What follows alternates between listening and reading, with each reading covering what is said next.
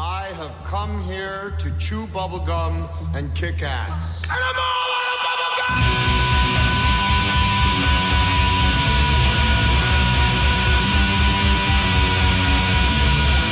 Astro Radio Z is a horror, cult, exploitation film podcast by filmmakers, critics, musicians, journalists, and fans for the film obsessed.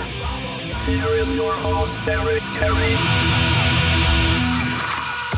Here we are, it's 2016, and we're going through another set of shitty films for you guys on Astro Radio Z. What franchise did you guys decide to bring on and make us watch? Because I did put the vote out there to all of our fans, all 15 of you. Well, I don't know, that's a little high. Maybe it's like 8. I think all 8 of you decided to choose The Howling.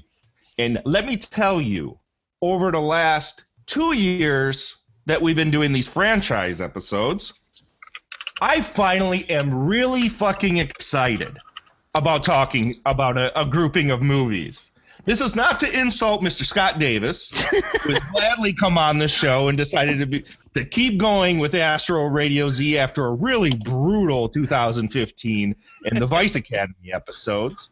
But The Howling, in my heart, is a very special and dear thing because I love werewolf movies. I'm so fucking excited to sit here and talk to you guys about what many consider to be the worst werewolf movies on the face of the planet. And I say, fuck you people, because I don't agree with this at all, because I love the Howling movies. But Scott, I'm going to say hi to you first because I called you out. Are you excited for the Howling movies after the brutal, absolutely dick-kicking in the dirt Vice Academy series last year? How are you doing? Well, we will see. You'll see my opinion of the Howling movies. They're complex. Now, that's something I bet none of my listeners has ever heard when anyone's referenced the Howling movies is they're complex. Well, it's just me trying to get my way out of this, so. We've really given you a complex about the Vice Academy series, haven't we? I still enjoy them. And fuck them. Fuck you. It's fine. They're good movies. They're good. They had humor that was almost offensive in the 50s, and totally inept, and an occasional boob without a shred of sexiness. Well, fuck yes. Well, now we exchanged that for a bunch of horny werewolves. So oh my gosh, it's different that Yeah, fur everywhere. Okay, fur everywhere and a lot of growling. It's like watching one of those early '70s stag loops. It's just lots of hair. Yeah, it's bush for days. Yeah.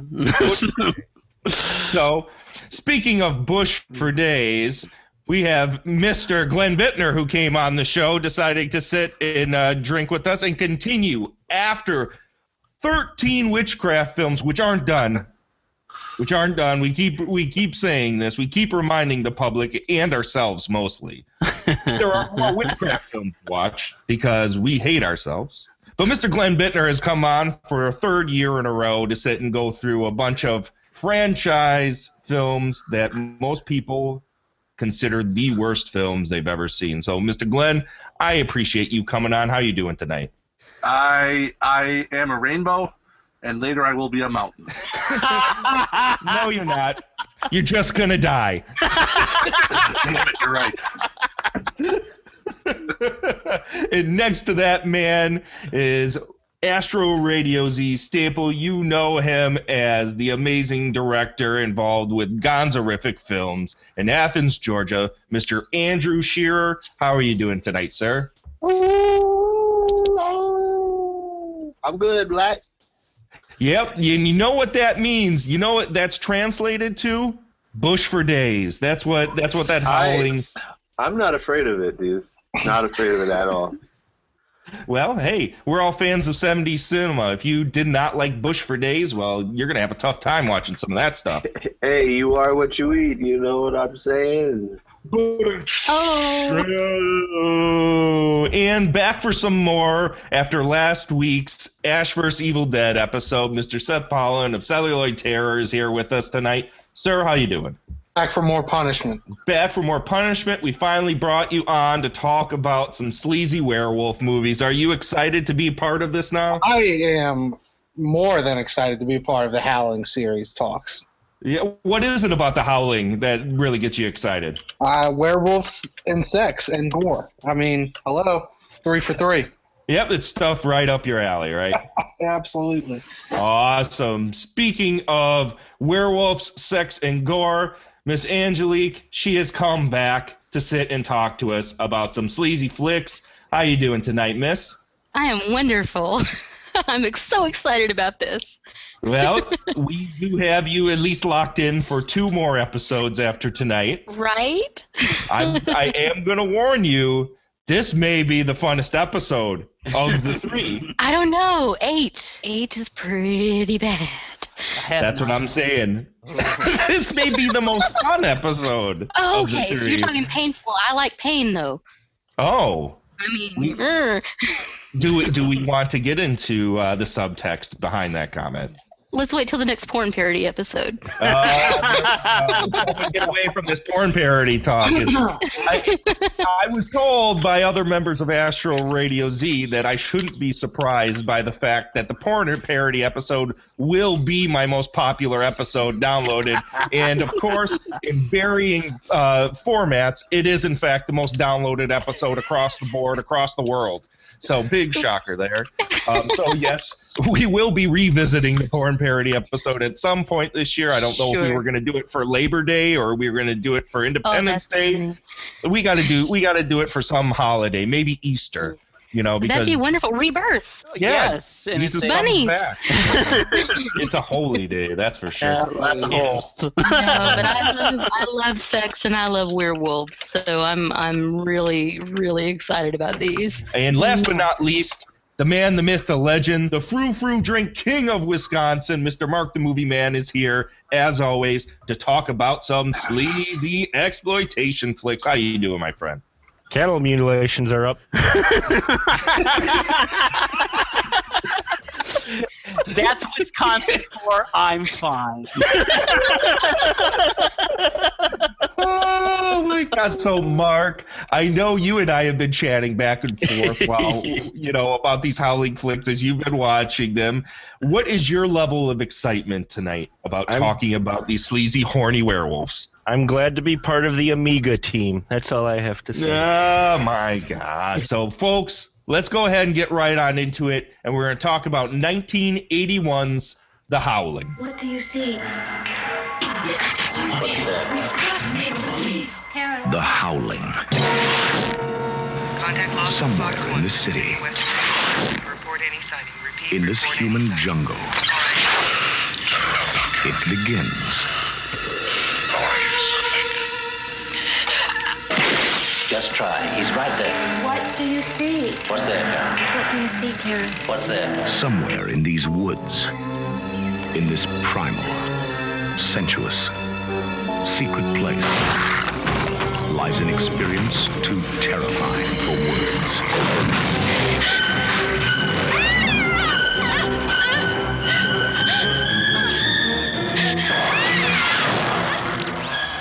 And now, all anyone can do is watch and wait. Tonight I'm going to show you something. Make you believe.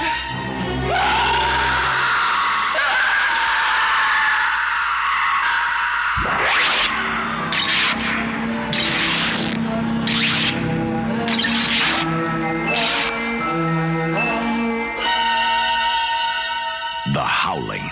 The Howling was made in 1981 by one of my favorite directors of all time, the man who directed Gremlins, which is one of my favorite movies, Mr. Joe Dante. It was based originally on a series of pulp novels by Gary Brandner called The Howling. And the books themselves, I actually read the books back in the day, probably a good 15 years ago, when I worked at a bookstore, and I gobbled the things up. If it hasn't been known already, I love werewolf shit. I will. There's something about it that it just hits a weak spot in me, and I just gobble the stuff up. And the books, I don't think they're any more than like maybe 150 to 200 pages long. Total pulp, straightforward, straight-laced, kind of campy exploitation books. Unlike the movie, which, you know, if you're familiar with Joe Dante, you know that it's going to be have its tongue in its cheek. It's going to have a lot of black humor, a lot of self-referential humor. It'll be horrific when it needs to be horrific, and then it'll be comedic when it needs to be comedic, but it's always very stylish and well done. So here's the synopsis of the movie, and then I'll kind of fill in the blanks with what the similarity is with the books. The synopsis for the movie is, and this is from imdb.com, and let me tell you, folks, we got a lot better synopsises this year than the ones that Anonymous wrote last year for the Vice Academy movies. Those were hilarious. I'm sorry. Well, these actually sound like they are the movies we're talking about tonight, as opposed to somebody who is sitting with one hand down their pants and the other hand on the keyboard. You know, I'm sorry. Okay, I was busy. So the synopsis for The Howling is, after a bizarre and near-fatal encounter with a serial killer, a television newswoman is sent to a remote mountain resort whose residents may not be what they seem. The plot of the book is a woman who has nothing to do with television whatsoever. She gets raped, and then her husband and her move to a small town to get away, and the town is full of werewolves. So, I mean, there's a lot of similarities between the two pieces of media, but Joe Dante's Howling is quirkier. It's a little more stylish. It references a lot of old werewolf media. The film starts out, we have Dee Wallace Stone playing this television newswoman who's been getting these letters and phone calls from this serial killer. So the cops get her and decide to do like a setup, like a stakeout, like she's going to go in and then they're going to capture this guy. Okay, guys, this is the jackpot. I'm on Western between Ivory and I'll transmit as soon as any calls. I don't like that interference. It's the best rig we got. Oh, no, it's all that neon out there. It messes up the signal. I'll get our people to cruise western. And this opening scene, and I'd love to talk about this opening scene with everybody.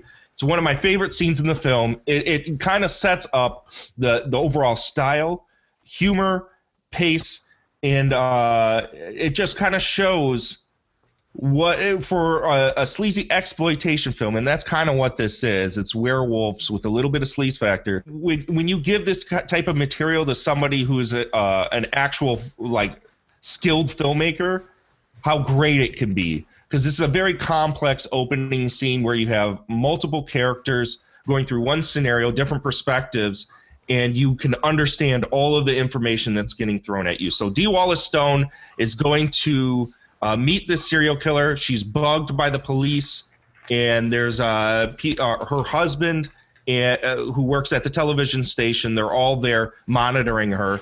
Jesus. Did Karen see this? Yeah. Oh, shit. She never even mentioned seeing the victims. She didn't want you to worry. I'm worried. Andrew, how did you feel about this opening scene and how it was handled and how it built the overall tone for this flick? I thought it was cool, man. It was nice and mysterious, you know, and they were smart enough to know that Dee Wallace is a good actor. So, you know, actually give her some intriguing stuff to do, but you know, it didn't lay everything out on the table, and you know, like today they would throw the werewolves in like immediately, you know, like it would kill somebody like immediately, and you could tell that it's more of like a 70s, you know, more indicative of movies like that. The way that they did that, I thought was really cool. Yeah, totally. They try setting it up like it's a mystery. Sure, the movie's called The Howling, but it doesn't necessarily scream, if you weren't aware of what it was, werewolves. And the artwork doesn't necessarily scream werewolves either. But the way they set this up, I love it. It's very tense, and Dee Wallace really feels natural in this film. Like her acting style is very naturalistic, and it makes her character very relatable and believable to the audience. Glenn, what do you think of Dee Wallace in this flick? I think Dee Wallace is great. As far as the Howling series goes, this is the pinnacle of acting for the whole thing. No doubt. Yeah, I think she's great in this. I mean, I love everyone in this, man. I mean, Patrick McNee and his little bit, and everyone. So it's hard to deny that the budget level was definitely higher on this film than just about any of the other films. Dee Wallace ends up they end up losing the communication with her as she's walking to this porno store where she's going to meet Eddie Quist, who is the serial killer, in a peep show booth. Come on, Eddie, I know that's you. Yeah, I'm alone. Are you wearing what I asked you to? Good. Seth, what did you think of the peep show booth? I love the peep show booth. It really, I think for the audience, puts you in Dee Wallace Stone's shoes. It's completely out of her element, and you're just tense on the edge of your seat waiting for her to have a bad encounter, because we know her communication's out, but she's expecting the cavalry to roll in and end her nightmare. She didn't feel a thing, Karen. None of them do. They're not real, the people here. They're dead. They could never be like me. But you're different, Karen. I watch you on TV, and I know how good I can make you feel. I'm gonna light up your whole body, Karen. But I think it was really, really good choice to put her in like a sleazy situation like that. I was really shocked that they had actual porno scenes playing in the film. They kept that in there, and then you have the guy who plays Eddie Quist. His voice changes as you can tell. He's starting to transform into something else behind her. Mark. Well, actually, I'm just going to say real quick, because I plugged in the Blu-ray to watch this one. It's the only one I actually had like on a really good physical media copy of the series. And apparently Joe Dante says they couldn't show a regular porn, so they actually shot that themselves. Oh wow, that's really interesting. They said they had to go. He said he had to go. They had to go in with this actress into like some shed or something and just shoot this real. They shot it, over like a weekend real quick, to make sure that it looked really explicit and unpleasant and violent, but not, but they had to make sure that it wasn't actually like pornographic, so they wouldn't get an X rating. And he says, it just was not. He says, you'd think it would be a fun experience. It wasn't. You could tell he's just not into that at all. And he was. Well, I mean, I could have sworn that it was a shot from what was it called, The Last Snuff Film. Oh. I mean, I was confused. I thought that was really footage from The Last Snuff Film. Well, it feels that way. I mean, it really has that grimy feel. So is that Joe Dante's penis, or no? Now, of course, all the stuff that was in the store, like all the video cassette covers and everything like that. That was his penis on every cover. I didn't listen to the comic. Those were real boxes and real magazines and stuff, though, and so which apparently is why, like, and that they comment on that too in like the little extra that when Dee Wallace is going in there and she's looking visibly uncomfortable. She was visibly uncomfortable being around that. Bless her. Can you imagine how much work? This was before Photoshop. Can you imagine how much work it had to be to get all those pictures of Joe Dante's penis on every single one of those boxes? No wonder he hated it so much. Yeah, it was very uncomfortable for him. Yes, the original version of Gremlins. Small soldier. They called him Spike. So, Mark, what did you ultimately think once this whole scene resolved itself and finally reached its climax? How do you think this started the film? Did this work for you? Yeah, actually, I liked this one. On the whole, this is I think is going to be my favorite because I like the way it opened because it felt like a 70s crime drama, like we've just caught up to a 70s crime storyline more so than anything to do with werewolves or anything actual horror related, because he had the, that feel of like Nighthawks and even the Dirty Harry films. It had that kind of gritty feel to it, opening it up, and I really liked it. I thought Dee Wallace is great, and if you don't mind me dropping, yes, that is the Doctor from Voyager as the Quist character. I believe it was his first acting job. Yep. In Hollywood, Robert Picardo, and I really liked how it opened. Actually, I thought it pulled you in. It had you question what's going on, and you're not quite sure what type of film you've been pulled into. Because you're not sure if what she's seen of him, the parts that she can see, are her imagination, maybe, or if it made up in her head, or if it's real, or what exactly is going on. So, yeah, I liked it. I mean, it pulls you in. It keeps you there. It makes you want to find out more of what the hell is exactly going on. And Dee Wallace is just great in it. Though I did get a kick out of the fact that the minute a woman enters the porno shop, all the men leave. Well, it does bring me to my favorite line of the entire movie, where the sleazy guy, the vendor that runs the shop, goes back to the cops and goes, I knew I shouldn't have let that broad back here. I wrote that line down. That is my very favorite thing ever. Because he's like, where's the crap, man? What's the chicken? Everything's all to hell. Yeah, there's a broad that came in here. She emptied the place out.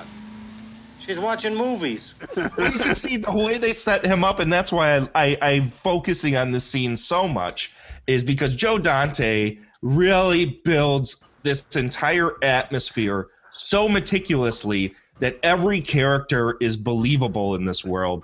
And the moment she walks into that porno shop, the dude, he's like picking his teeth or doing whatever. He just looks up, and you can tell. He's terrified.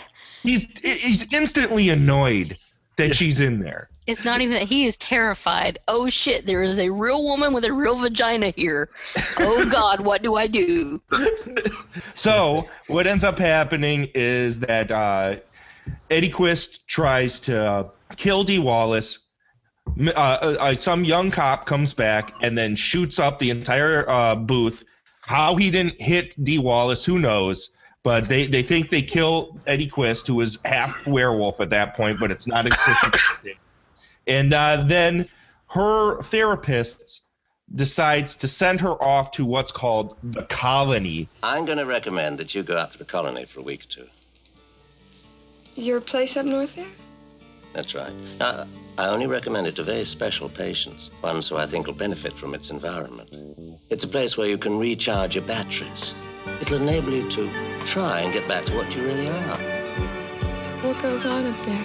Well, seminars, some group therapy. It's very low-key. It'll be a good place to try and tackle this amnesia thing. It's supposed to be some therapeutic thing, so she could get away and clear her head and hopefully get rid of, like Mark said, where she can't tell if what's real, what's not real, because she's starting to break down mentally and have these visions of this porno booth and of this attack keep coming back to her at every time she opens her eyes or closes her eyes, or when her husband and her try to get intimate. So from this point on, the film turns into a werewolf flick. Scotty, let's talk about this colony and where the film goes from here. And I just want to open it up from here on out, because the movie basically turns into the werewolf film after this point. We know what goes down. So let's talk some Howling. How did you feel about the movie in general, and what were some of the things you really got into? Well, this is around the time we actually were lucky enough to, around like the 1981 period, 1982 period, of getting like a few modern werewolf movies right away. We got Howling, American Werewolf in London, and Wolfen and stuff like that. And a lot of times people kind of focus on American Werewolf in London as the real classic of the period. And no argument, is a incredibly great movie. My favorite by far of these movies is The Howling. It's one of my favorite werewolf movies ever. I have this argument with people all the time about between Howling and American Werewolf in London. While I can't deny American Werewolf in London is an amazing movie, I prefer The Howling. coming from a woman's perspective, and it's really cool to be, the only chick here in a room full of guys for a second. I mean, her level of trauma in the Peep booth was insane. That backlit mullet was attacking her.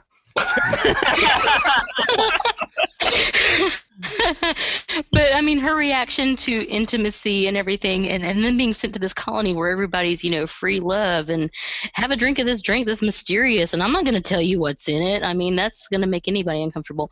But I mean, honestly, the difference between this movie and American Werewolf in London, yes, American Werewolf in London follows the more traditional, oh, you've been bitten by a werewolf and therefore you're a werewolf and this and that. Really great. Really wonderful. And I kind of share with Derek's affinity to werewolf movies. I don't necessarily think that they're scary, but they're sad to me because the werewolf is something that you can't control. It's something that we all share, that there's always there's some part of us that there's something that each of us has that we just, it could be our affinity to movies, it could be affinity to booze, could be affinity to sex, could be affinity to whatever. We all have something within us. That's uncontrollable, and it just pops out at any point. Yeah, I mean, watching The Wolfman, I mean, I don't get scared. I weep because Lon Chaney Jr., it's so sad to me because all he wanted to do was be a good fella and to take this girl out and to be her girlfriend. And here Dee Wallace is, and this movie throws a lot of parallels to Don't Answer the Phone to me. That crazy grindhouse flick where the stalker was calling the newscaster, and so it throws that kind of noir detective thing in there. But it's crazy the way everything kind of devolves into horny werewolves. The American Werewolf in London is more with all of its quirkiness, it's more of a traditional werewolf story. And this kind of goes into a new direction. This also has a sense of humor, just like American Werewolf in London does, but the humor is a lot more subtle. It's like little sight gags, like having a copy of Howl on a newsstand table or something like that. One of the things it does is it takes you from this urban sleaze pit, and I'm a big fan of of urban sleaze pits of the mid-'70s, early '80s. I love that whole era, that whole allure, because I kind of grew up near that. And that takes them, and it takes you into the nice country. And of course, the country is the worst place for her because it's this isolated retreat. And it kind of it kind of riffs on the psychology and self-help camps and stuff from the Up With People, like be a better you person thing, and of the thing. And what it was doing was basically what that was it was all like the hippie mentality, some of which was very good, and some of psychology is actually quite good, and it was taking that and basically packaging it and commercializing it into like a book and a retreat and everything, and suddenly everybody's following this program and this regimen of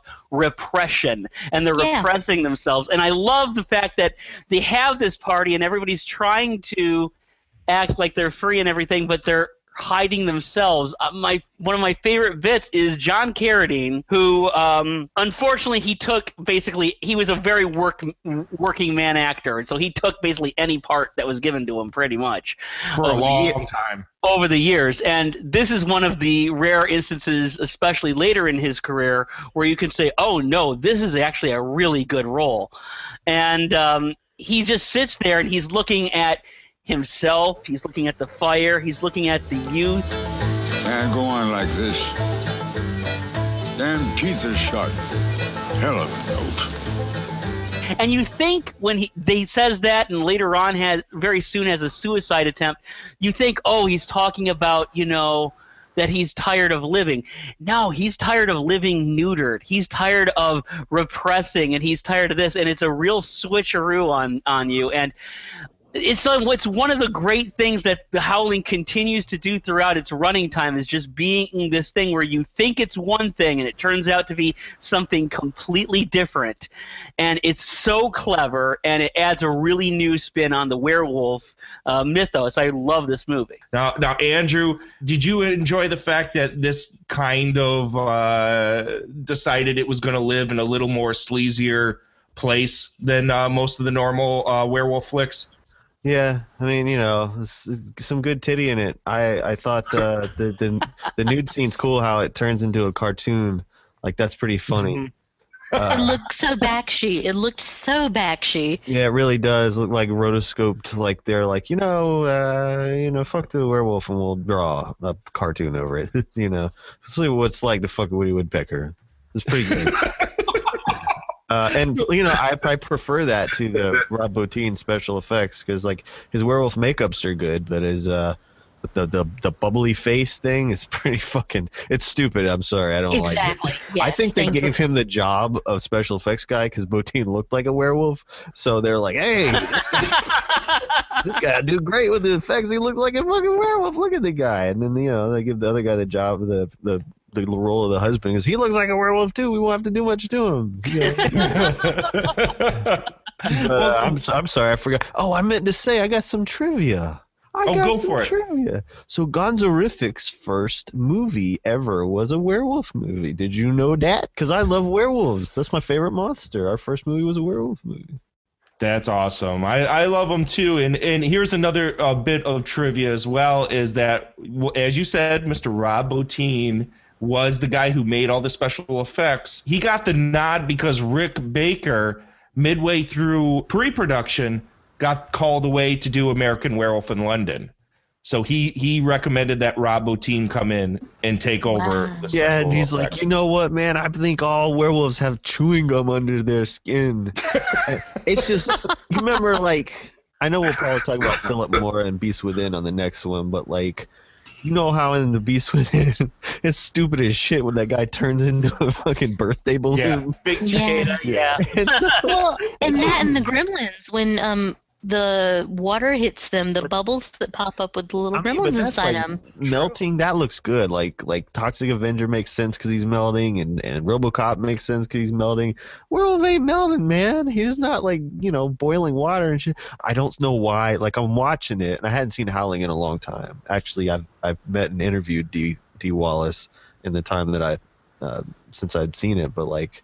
And everybody knows her as E.T.'s mom, P.S. It's like either that or Cujo. Nobody comes up for Howling. I was the only one. They stay too long on the shitty, like, you know what I'm saying? Like, everybody's like, look at how good this looks. And you're going like, cut away, dude. It really doesn't. It really doesn't look good. There's so many really good effects. It looked good in 81, but it doesn't look good as good now. And plus it got upstaged almost right away by American Werewolf. Well, yeah, because they pulled the main guy, the guy you want to do a transformation scene. Yeah, there's some great. Oh, I gotta, before we go to the next person, I gotta say, I love the near dark looking burnt guy when he's all like, you know what I'm saying, like all burnt face. That's a good makeup. The one guy with the vest, where he turns into a wolf, that makeup that kind of looks a little bit like Thriller, like that's a really good. There's a lot of them that look great, and even when Dee Wallace turns into a Shih Tzu, looks really good. But like, I just don't like that bubbly shit. I think she was a Pekingese, okay? Oh, so. Well, you mean Poop Wolf? Originally, like 20 minutes ago, you asked me if I liked all the sex. Yeah, I like that the Howling's mostly about fucking. That made me happy. Well, Yes. Also, let's just say though that if we have problems with the makeup, it's still probably the best makeup of the series. Easily. Oh, no doubt. Seth, what did you walk away with the effects in this flick? They're okay. I mean, I see what everyone's saying for a werewolf movie. The bubbling crap doesn't make a whole lot of sense, but from just a basic special effects standpoint, I think that they're good looking, and I think they hold up decently well. I agree with you, man. I don't know what all this hate on this Robert. You're an editor. Pretty fucking solid. You know they stayed too long on some of them. I still say though that I would rather see even the stuff that didn't look real, even the Bakshi stuff, I would rather see that than a lot of the effects of today. And I don't think is really bad. And I don't. Good point. And I don't think that's just nostalgia talking. No, I'd rather see that than a Van Helsing werewolf. I'm just. Yeah. We're not taking the Thank context you, yes. of everything. We're just saying, from the Howling, the movie. I was like, bubbling. Fucking what is it? I'll take practical effects over shitty cursed style. I wasn't trying to get into all that shit. I was just saying, you know, for the movie. I don't know what it had to do with sex either. I like the naked werewolf lady. She's pretty fine.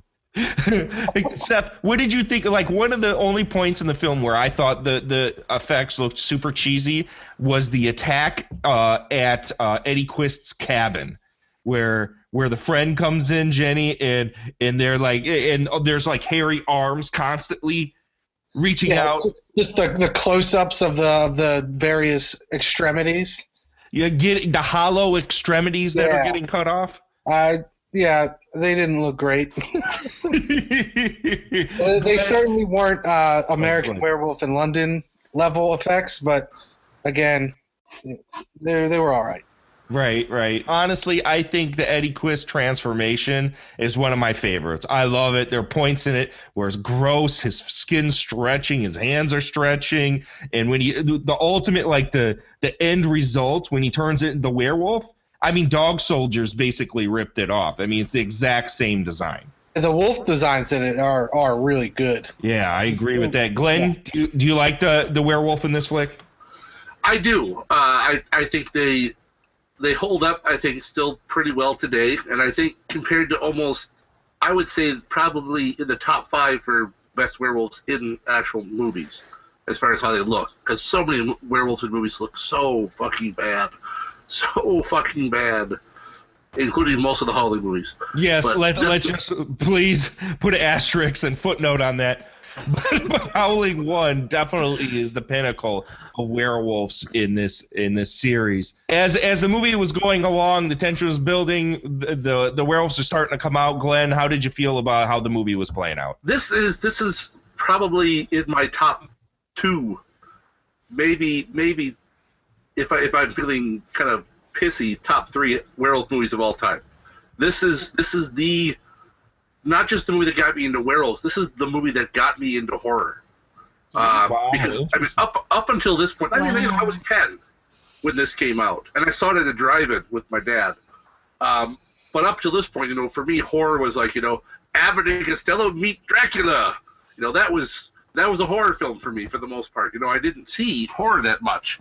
And this really opened me up to, I was like, holy crap, there's like some cool shit out there. And I there's so much I like about how this movie progresses, exception being the very ending, but we can talk about that later. Wolf. This is stupid. Sorry, nobody was talking, so I was just thinking that. It's very interesting, Glenn, because this has always been one of my favorites. I've always loved this. I always like going back to it. I think a lot of why I like it is because it gets dark and grimy when it needs to get dark and grimy, and I really like that. One of my favorite scenes in this movie is just it's been a favorite scene of mine for years in this film is when she chops off the hand. That's a good looking hand on the ground. That's a good hand. And the hand's like still moving and stuff, and I'm like, fuck, that's awesome. Yeah, well, like when because it deflates and then all of a sudden rebuilds itself and is bubbling and twitching and all that shit. Yeah. And then it's a dude's hand. I watched it. I hadn't seen it since I was a kid. The dark haired woman, the one that gets naked with dude in the woods. Yes. I remembered her breast being really pointy when I was a kid. For some reason, like I was like, oh, he's just gonna put his eye out. But when I'm watching it as a grown up, they just look normal. That's great. Sorry about that. You've seen a lot of breasts since then, though. I mean, when you're a kid, you only have those first few. You always remember those first few in a certain way, but you always have that like psychological, you know, response to, oh, that's what they look like, you know. I don't know why, man. I just thought I would dead too. Yeah, she. She cancer at like almost 20 years ago. Oh, jeez. I knew Christopher. That's so awful. Christopher Stone passed away too. I know that. So she was fine. She That's had a too good. bad. And her boobs were better than I remembered, and I don't know why. I just feel comfortable with y'all to tell y'all some shit like that. Well, she played the seductress of the film that seduces Dee Wallace's husband away from her. And turns him into a werewolf. And what's going to be a mainstay of these Howling episodes is I have a segment that's going to be called Sure Sign You're a Werewolf. The first sure sign that you have turned into a werewolf is that if you're a vegetarian, you start to eat meat. And this is what happens because her husband, Dee Wallace's husband, Bill, all of a sudden, after he gets bit or has his, slimy, hairy werewolf sex with Marcia, all of a sudden starts devouring meat, and Dee Wallace and her friend are looking at him like, oh, I'm so sorry, I forgot to bring you a vegetarian dish. And he's like, no, it's all right. This tastes great. If I don't have anything to eat, I'll eat anything. Sure sign that motherfucker's a werewolf. Let's let Mr. Silent, Mark the Movie Man, who's been very diligent about letting everyone else speak and get their piece in. Let's have him. Mark, how did you feel this movie played out? I want to know where they're hunting to get rabbits that big. Holy shit. Yeah, I liked how it progressed and how it went on and turned into just this kind of grimy, feral, just like a werewolf, just this feral film where things just start getting more sleazy as they go along, which I think more so this one than American Werewolf in London set the bar or the tropes for your werewolf films after this one. Just the way the werewolf behavior in that are handled. I love the look of the werewolves, especially as we get near the end where they're all changing and they're coming out of the barn and they're chasing Dee Wallace. I love the look and the makeup that they did there of them. Yeah, it's fun.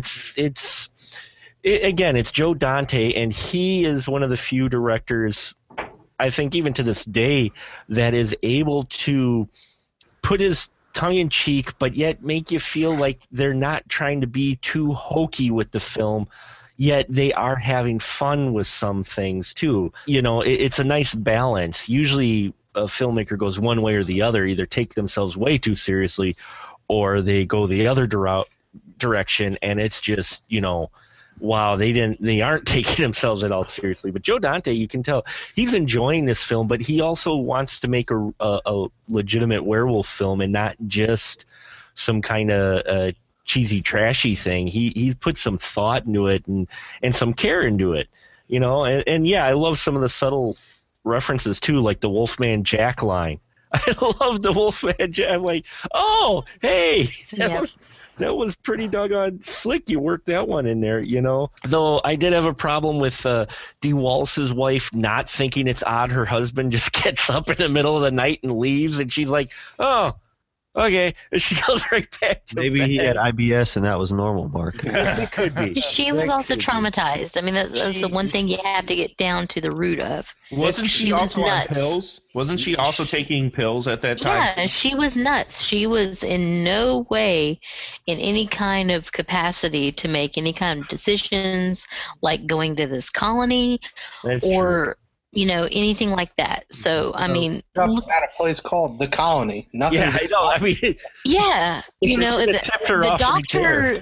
I mean, at its root, this movie is pure exploitation of a victim, exploitation of a species. Everybody is just feeding off of everybody else, and that's what makes it kind of a perfect movie. I have no complaints about the first Howling.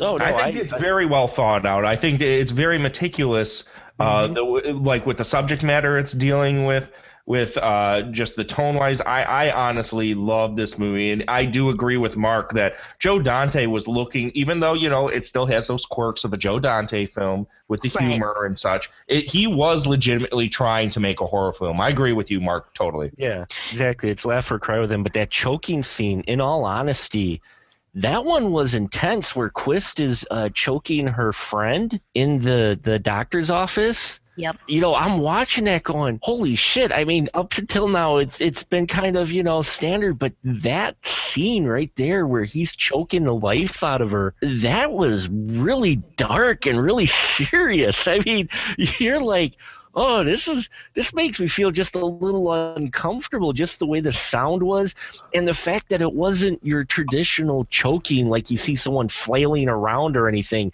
I mean, he just slowly squeezes her throat. That's gotta be my favorite kill in this film. Fella, those are real silver. I gotta check him with a jeweler to find out what to charge. Bill me. Crazy fuck. If you're looking for a good example of a werewolf film that is the right bits of campy and intense and dark and brooding, but also kind of silly, kind of sexy, The Howling really, really is it. Now, before we get to that ending that everyone's chomping at the bit for, let's talk about that final sequence in the barn there, which... Did anyone else, and this just like hit me while I was watching it, did anyone else feel that it kind of reminded them a little bit of the closing sequence from Fulci's Zombie? Oh yeah, man, totally. Yeah. The way they have the wood breaking them apart and shit. I mean, because that's an intense scene in Zombie. And you know Joe Dante's seen Zombie? Absolutely. I thought I couldn't help it. It's just like, wow, this is like Zombie with werewolves. Yeah, especially when the werewolf fought the shark. That shit was like a ripoff. I just want to drop real quick because for some reason I notice editors of movies. Don't ask me why, but I do. And Mark Goldblatt, who edited this, would go on to edit some of the biggest films later on of the decade and still of cinema. He went on to edit Terminator 2, which is one of the reasons why I recognize the name. He edited Piranha. That was his first editing. Well, that's a Joe Dante film. Yeah, that was Joe Dante, but he edited Predator 2, Starship Troopers. He's edited a lot of really big films. So people out there, I just want to make a statement real quick because I'm always like this on my soapbox when it comes to B films. People pick on B films or pick on films like The Howling and go, a lot of people got their start working on films like this, big-named people. So before you go picking on us folks who enjoy stuff like The Howling and other B-movie films, remember, that's where a lot of your big-name stars and your big-named Hollywood guys got their start. Didn't he also directed Dead Heat? He directed Dead Heat, yes. And still the best Punisher movie to date. He dated adult. God, shut the fuck up. That is not the best Punisher movie. Is by far the best Punisher movie. You are drunk. If you think that the Dolph Lundgren version of the Punisher is better than Punisher Warzone, yeah, it is. Look, Punisher Warzone is good in a what the fuck am I watching kind of way. Actually, speaking of what the fuck are we watching? Yeah, so on to the ending there, so I don't get us off track. No, I don't agree. Punisher Warzone is fucking phenomenal. I'm not going to accept anything else. Like you said, it's my goddamn show. That's right. That's right. Here we are. We had the barn scene. They escape. And then the final scene where Dee Wallace and their friend get back and decide to show the world that there are actually werewolves on air. From the day we're born, there is a battle we must fight. A struggle between what is kind and peaceful in our natures and what is cruel and violent. What the hell is this, an editorial? That choice is our birthright as human beings and the real gift that differentiates us from the animals. So now, here we are. I'm going to let Andrew start this one off. Andrew, let's talk about Poof Wolf. Hey, man, look. That could have been like the Peter Finch of werewolves, man. They blew that whole shit. Could have been like that one, you know? So when we're like, I'm hairy as hell and I'm not going to take it anymore. So when we're referring to Poof Wolf, then what are we describing here? What is going on here? Dee Wallace turns into I mean, I called it Shih Tzu, but yeah, Pekingese. Okay. Looked like Fizgig or some shit, like from Dark Crystal, except not without the mouth. It looked like Fizgig. It's Fizgig. Totally Fizgig. I'm very certain that Poof Wolf was Dante's inspiration for Gizmo in Gremlins. Yeah, Thank you. Man, if they would have just put some water on her, man, that would have been some crazy shit. And then Yeah. She was so sad. they tried it. Why would they do that? Is that what we're asking? Why would they try to make her cute instead of just a monster? It's misogynist. That's why. Fuck it. Sympathetic. No, it's because all the other werewolves were these vicious creatures who were prone to violent and murderous behavior, and she was seen as the protagonist and innocent, and so they tried to make her look as a more gentle kind of creature, and that was a conscious choice to make her kind of look different. It's an I don't Ewok believe instead, that. which is not a wolf. It's an Ewok. Is like a whole other planet. See, And so I don't think that's the case because not all of That's the what other. they said. Well, but the thing is, though, if you were going to stand back and think about that, not all of the rest of the characters that were werewolves were vicious people. Single her out as the one character that's going to turn into a Pomeranian at the end of the film is kind of bullshit. And All it they kind had of to belies do the fact she's turning into a werewolf. Was like, because Rob Bottin must have been a nice guy. All he had to do was make her look like him. Well, I guess they trapped everybody in the barn, and that's when everybody looked vicious when they're trying to survive. And here's Dee Wallace just trying to be like, "Hey guys, there's werewolves, and here's kind of what we look like." So so when she turns, what's the next step? Like if they hadn't shot her and shit, what would she have done? Just Well, stood she there would have next to turned some and dog eaten the food? woman with the bad hair. She would have would've been started like- licking the person next to her. She would have been like, pet me and give me some Alpo. Tell me she wouldn't try to like go out for blood or some shit. Tried to hump the weatherman's leg. I mean, she would have turned violent. Pomeranians are violent. Shih Tzus are violent. They just want meat.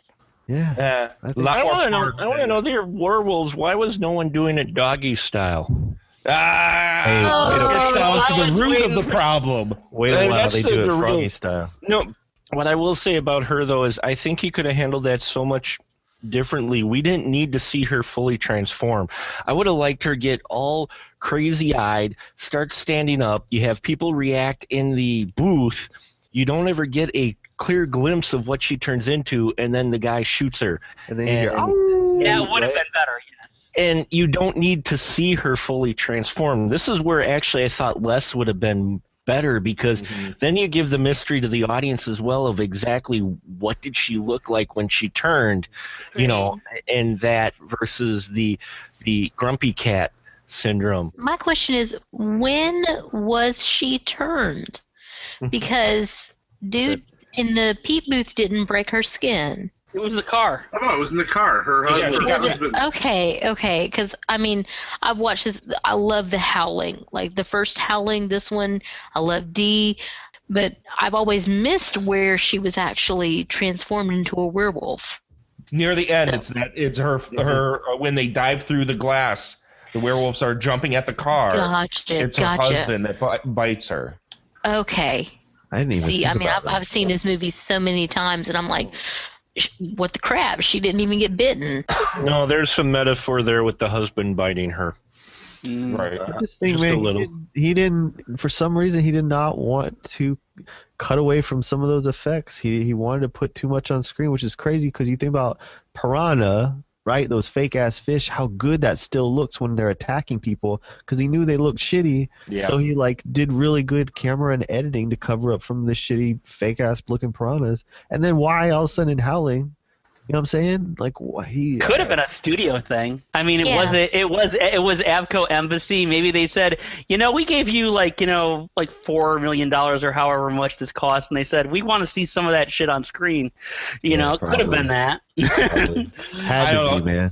It was a poor decision. This is the only part of the film that I agree with Andrew wholeheartedly. I think this was that was a horrible decision, and it really ends the film on a note where it's such a strong film that last werewolf is just shitty. I want to say though, I actually love this scene. I actually loved this ending. I agree with Mark though that I think it probably would have been better to cut away and actually not show what she looked like. Right. But I actually love the idea of the ending that she's going to do this. I don't like the necessarily showing what she looks like as much, even though I love the look on her face, you know, that horrible pleading look. Well, her eyes. I think that should have been where they cut it. That should have been where they cut it, because the teeth and the look and the makeup there when she's looking back and crying is great. Awesome. Yeah, it's heartbreaking. And I don't like so much where they cut to all the people like watching the TV. I'm like, we know people are watching TV. It's on TV. You know? The kids were the greatest. You know, I don't like that. What are you guys watching? It's the news. She's turning into a werewolf, and then it should have ended right there. Well, they didn't do it, but I do want to say one thing is that, you know, we haven't talked about this actor, is that, you know, she then is, of course, you know, dispatched by one of the other survivors, played by Dennis Dugan. And if nothing else is terrifying about The Howling, then we should all be terrified by the absolutely shitty movies Dennis Dugan did when he became a director. Because Dennis Dugan, that actor, is responsible for most of the Happy Madison movies. Ugh. Did you know that? Did everybody know that? I'm sensing silence here. Yeah, I don't it's think a way to just take a piss on all of our yards. Dugan is slang for dick anyways. He's fucking awful, man. Come on, grown-ups too, Jack and Jill. I'm not going to fucking back down from that. Jack and Jill. The creepy doctor who convinced Dee Wallace to go to the colony is from the Avengers. So, all the other actors are awesome. And he was fine until he decided, I'm going to be Adam Sandler's lap boy. And then he needed to pay some bills. His first movie actually as a director was Problem Child, which had nothing to do with Adam Sandler. So actually I can't blame Adam Sandler for that. The guy that played Junior works less than 20 miles from my house in the Toys R Us. Oh, no way! Bombshell! I probably would have murdered somebody by now. Hates it so bad. Because, like, if you come in and you're like, is Junior here? And he's like, shut the fuck up. Yeah, you probably want to strangle your ass. It's probably a bad move. So before we go into a spiral of Problem Child talk, I want to wrap up Howling 1. We're going to go down the line, and we're going to sit and give our thumbs up, thumbs down on Howling 1. Glenn, thumbs up, thumbs down on this one. Oh, huge thumbs up for this one, man. Awesome. One of the best werewolf movies ever. Cool. Andrew? Thumbs up, man. There is not a lot of good werewolf movies. There's one of the most, the least done monsters, and definitely the least done well. And I would say thank you, Joe Dante, for putting a lot of sex in it, and even for putting a blonde werewolf in it, because if you hadn't done that shit, we wouldn't have a lot of what I like about Howling Part 2. Scott? Oh, 2 very furry thumbs up. I'm a huge fan of werewolf movies, and while I have a huge affinity for, say, like the Paul Naschy films, man, Howling is just incredible. I absolutely love it. One of the best werewolf films ever. Seth? Big thumbs up. One of the top 5 werewolf movies ever. And just love that Dante does it without winking at the audience. Like, Well, like these other Gremlin movies would eventually turn into. Right, exactly. We got quirky humor and horror and sleaze all at once without bullshit on top of it. Mark? I give it a big old hairy palm high five. I think this is probably one of the best werewolf films out there. Real subtle there, Mark. Real subtle there. Thank you. If nothing else, it's worth it for Mr. Kevin McCarthy, who would go on to play once again a TV runner, operator, whatever, in UHF in 1989. Thank you. So if it's just worth it seeing him play someone behind the cameras, 8 years earlier. But yeah, this film's a lot of fun, and definitely one of those, if you want to get into 80s horror, this should be one of your gateway films. Absolutely. Angelique? Absolutely big thumbs up. I mean, this is, like was said earlier, this is one of the top few werewolf movies out there. It's got that blend of comedy and terror and tragedy. Agreed. And I obviously, what I'm going to say. I'm going to say one big hairy werewolf boner up for this one. This is downright my favorite werewolf movie of all time. I've watched it so many times. It's by one of my favorite directors. And it has, I can't really expound on anything else that hasn't already been said by anybody on the panel tonight. I've had conversations and arguments with people that want to go toe to toe with me. Like I'm wrong. Like I'm wrong for not declaring that American Werewolf in London is my favorite werewolf movie. Sorry, fuck you, dude. It's personal taste. And honestly, The Howling does it for me. I'm an exploitation film fan and a horror fan and a comedy fan.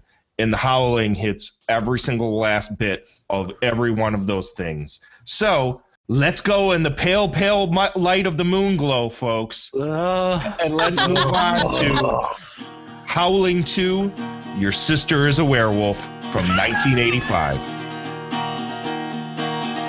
In the pale, pale light of the moon glow,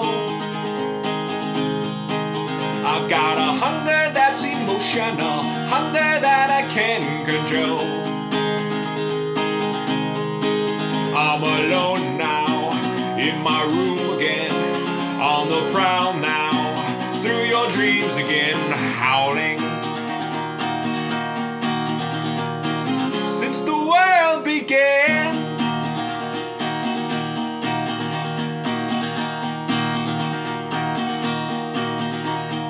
things come in and out of fashion. Some things never change, some things just stay the same.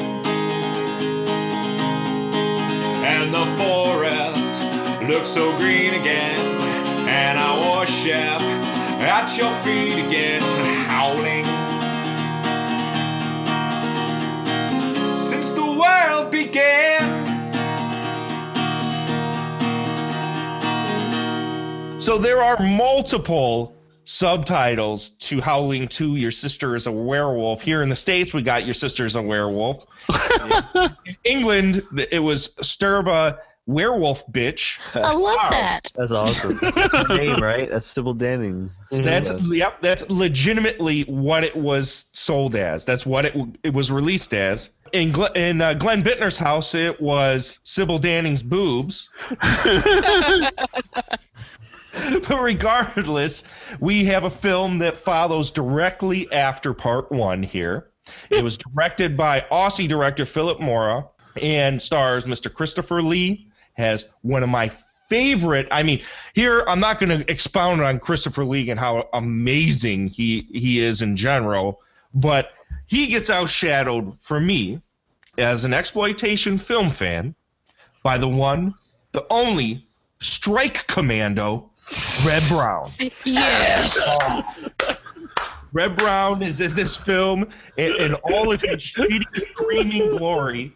And we almost get to see his butt. Okay, calm down over there. Yours butt is monologue here. Calm down I know Red Brown's butt is magnificent.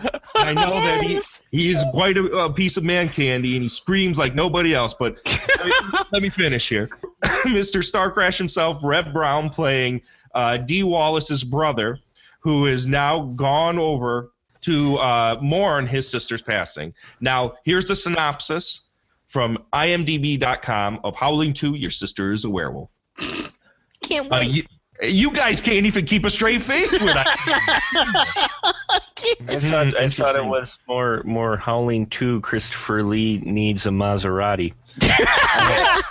Which funny thing you say that, Mark, is because if you were to go in and study up on this film a little bit, Christopher Lee hated being on this set because he was so annoyed by Red Brown and Marsha Hunt that he literally walked away and was barely on set. He hated them so much that when he would go subsequently, because he's in Gremlins 2, he told Dante on set that he apologized to him for doing this film. Really? Wow. You can tell that he's like not all the way there, especially in the crowd scenes, which we'll get into later, like during the festival, that he's just like, yes, I'm Christopher Lee and I'm standing here. Go ahead, pass me Red Brown. Yes, you need me. Oh boy, yeah. Well, he had worked. Now I don't know what his relationship was with Red Brown on the Captain America 2 or whatever. the TV movie, but I know that he worked with Felipe Mora before, the director, on The Return of Captain Invincible. Which he actually had fun things to talk about because he got to like sing and dance to a Richard O'Brien song. So, well, on that note, let's go ahead and let's finally get into this film. Let's go into the synopsis again from IMDb.com. A young man whose sister was murdered by werewolves helps an investigator track down a gang of monsters through the United States and Europe. Now, as I did with the first film, we'll kind of do a comparison with the novels because there were actually 3 Howling novels that came out. And the second Howling novel followed the story of the first one, like right afterward. Now, while those novels were credited along with the subsequent sequels to the films, Howling 2 and Howling 3 both have written by or it was like from the novels, inspired by the novels of Gary Bradner. They actually have little to nothing to do at all with those novels, and I think honestly it's better off that they didn't. Those novels are pretty straight-laced, and while they're good for what they are, I think they didn't have Joe Dante to spice them up, because Joe Dante with the first film took the original script that was written that was really close to the Bradner novel, and he completely had it rewritten to suit his style more. And I don't think Philip Mora, whose other films that people know definitely are not straight-laced in any way, shape, or form, he wouldn't have followed that as well. So while they were credited to the novels, they have nothing to do with them whatsoever. So instead here, this film, Your Sister is a Werewolf, starts off with an intro that has a shitty comped Christopher Lee over stars, not unlike Dune, reading with some crappy dime store skeleton behind him. The side.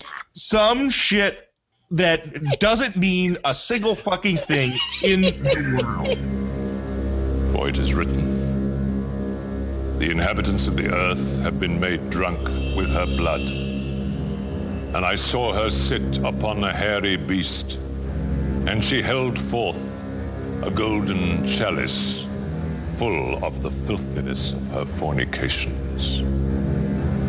And upon her forehead was written, Behold, I am the great mother of harlots and all abominations of the earth.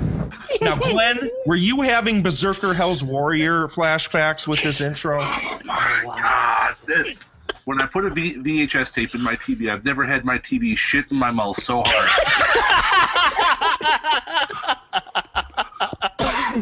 Thorny in my logo, and then shit.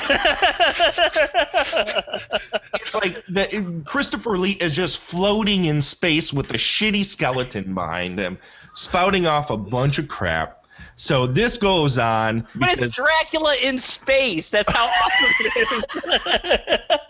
Well, the thing is, which is funny about that, when you say it's Dracula in space, while we all know that Christopher Lee was Dracula in many Hammer films, his character in this film is far more reminiscent of Van Helsing than just about anything else. Mark? Yes. Yeah, I totally agree. He's like channeling Peter Cushing. Yeah, he was more Van Helsing than Dracula in his performance, definitely. Now, Seth, how did you feel about how the overall tone and feel of this film, which to me felt much more European than the last film? It was very gothic. It had that kind of Fulci feel, a lot of day and night. The acting was far worse than the first film, and a lot of nonsensical editing, and it was far more in the style verse making sense camp that a lot of European films had at that time and in the 70s, and I know you're a big fan of that style of film. How did you feel? Did you feel it stacked up to that kind of cinema? Actually, that's one of the first notes I have written down on the film, is that it's a US 80s take on a Euro horror film. Complete nonsense going on, and more worried about the visuals than making any lick of sense at all.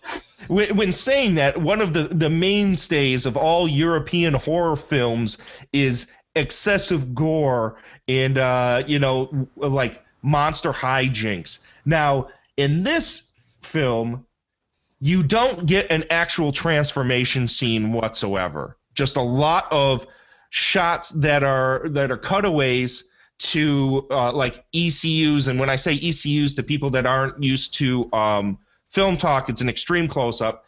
So there's ECUs of werewolf mouths and eyes and stuff like this. How did you think that kind of stacked up to that Euro sensibility there, Seth? Fits right in. Just give him the money shot and nothing else. Andrew, editing-wise, this film was a mess. What did you think of that?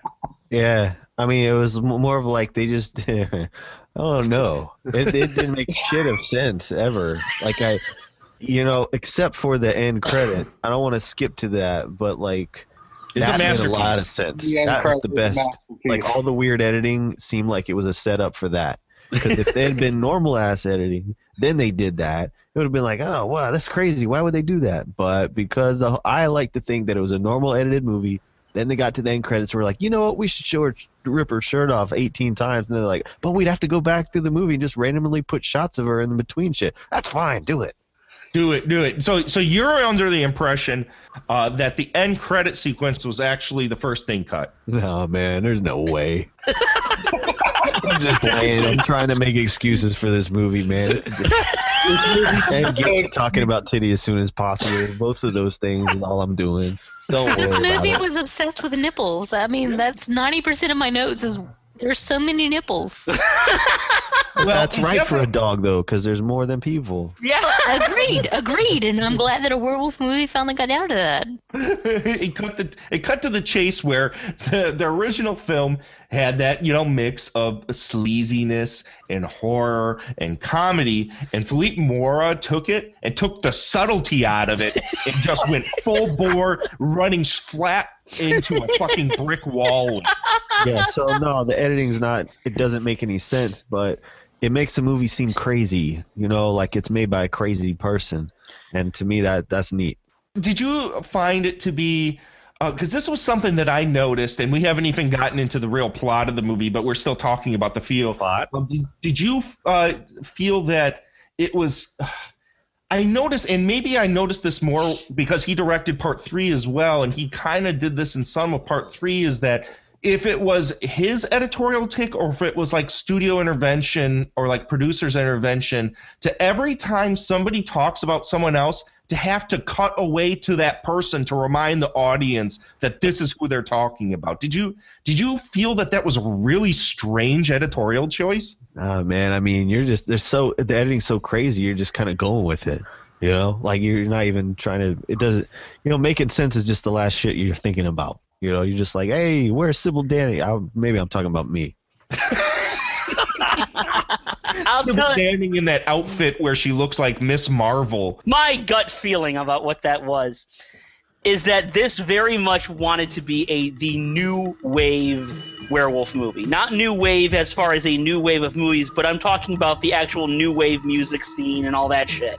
Hence we have victims that look like they were in a flock of seagulls and shit like that. Music video, MTV style. Music video, MTV style. Light of the moonlight howling. Well, new wave hookers did come out that same year. Yeah, that's true, and it was a better movie and more professional too. Anyway, but so there's lots of neon stuff, but part of that is also that weird cutting. And now there are some directors that manage to actually take kind of that new editing style and actually create something interesting with it. Like take a mainstream movie from just a couple years before, Flashdance. Adrian Lyne did a fine job with that, Other directors did a fine job with that. Philippe Mora, not so much. And he's like just saying like, I think I'll do this because this seems more hip and trendy and arty. And instead it's just basically hammering the audience over the frickin' head with nipples. Yeah, with nipples. I mean, those are the nipples that'll put your eye out right there. A lot of us before. And he just hammers it in, and it's just, it doesn't work because even the most patient film goer will think we get this, you know, we're not this dumb, you know, you don't have to keep on showing us this stuff. You don't have to keep on cutting away. And this is what it is. It's a lot of cutaways, a lot of inserts. And whenever he's like gets frantic that, oh no, I'm showing two people talking on screen, I better cut it up. You know, so he's just not patient enough to let a scene play out because I think he senses how shitty the movie is or something. I don't know. I don't know if it's a matter of sensing how shitty a film is. I think it's more like what you started to say is that it was a conscious editorial style and a conscious aesthetic that he followed through on through the rest of the film. Maybe he's just on cocaine. Nobody said that. Maybe he's just on cocaine. Yeah. The 80s. That's also a problem. Well, that would explain why Reb Brown is in this movie. You leave Reb Brown alone. His butt is glorious. Okay, so here we go. We're back to talking about Reb Brown's butt. Brown butt. Well, what I get a kick out of is his character in the beginning. It's like they lay it out. Oh, yeah, by the way, your sister's a werewolf. Jenny, what did he say? He said your sister is a werewolf. Oh, bullshit. Yes. Did you not see the footage of how your sister died? And Christopher Lee puts that videotape in of that horribly reenacted. Thank you. It's a fake. That's not my sister. Ben, it isn't a fake. I recognize those people. You know, I mean, that wasn't even Silent Night, Deadly Night 2 level reenactment. No, it looked like some Ugandan version. Yeah, that was the chick that played the lead werewolf in Dee Wallace makeup and costume. No, I'm a werewolf. Bang, you're dead. Well, never mind that. The news set in the original looked like a news set. This one looked like some kid's cardboard stage play that they It was a table at some Comic-Con. I mean, let's get real. Cable access, yeah. Tonight, I will return to Karin's grave for her body. But I will protect her. And I will prevent this blasphemy How? with this. How can you listen to this bull? I know that Glenn has been just waiting to talk about Howling 2. Glenn, give it to me. So far, it's shit in your mouth.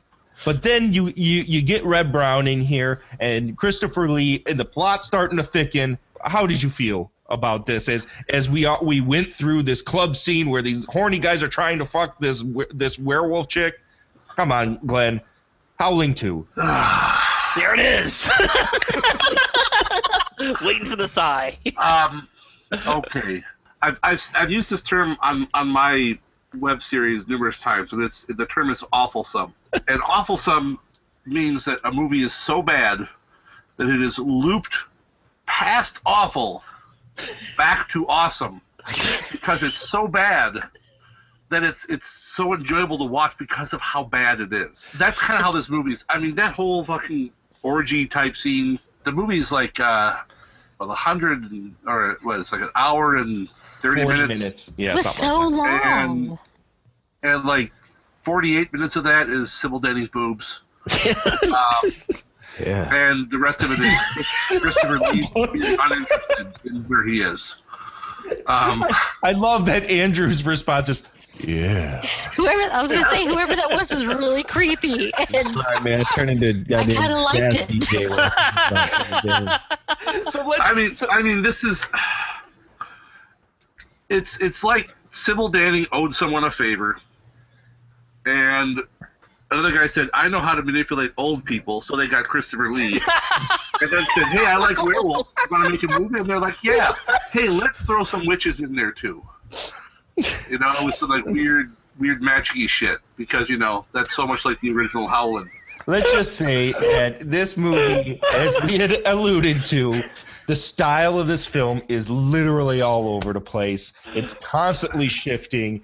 It has beyond the obvious editorial stuff we had talked about and the wackiness of some of these characters.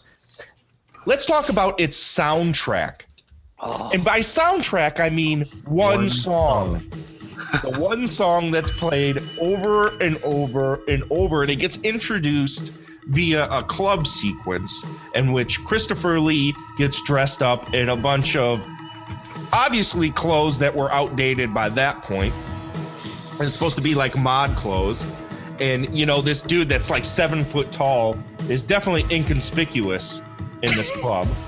And I love his glasses, though. Come on. Glasses are so good. Glasses are banging. So there's this club scene where this band is singing this howling song, and the crowd is going nuts. A bunch of mod punks all flailing around and whatnot. So let's go down the line. Did anybody get sick of this song by the end of the movie, Angelique? No, because there were 2 songs actually that repeated throughout the entire movie. There was the howling song, and then there was the hunger song.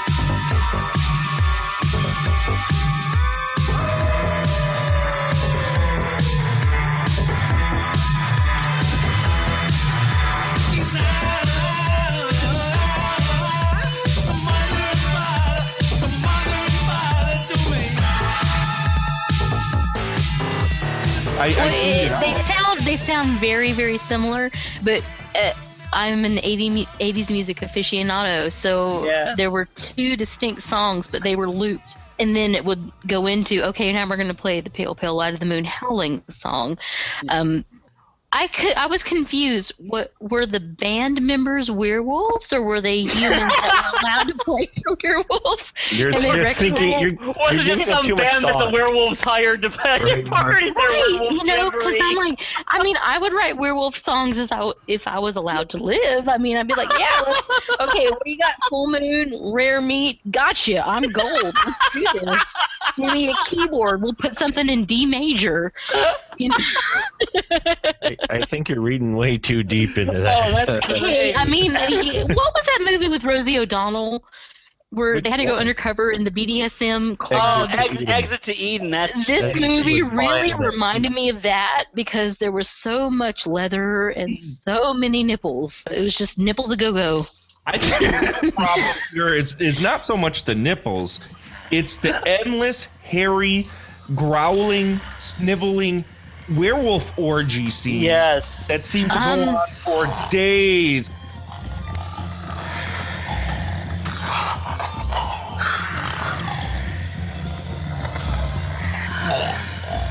Mr. Mark the Movie Man, would you like to talk about the werewolf orgies? You know, that was just running through my mind right now, that werewolves have extraordinary stamina, for one, because you get that scene where Sybil Wolf, before her bush takes over her whole body,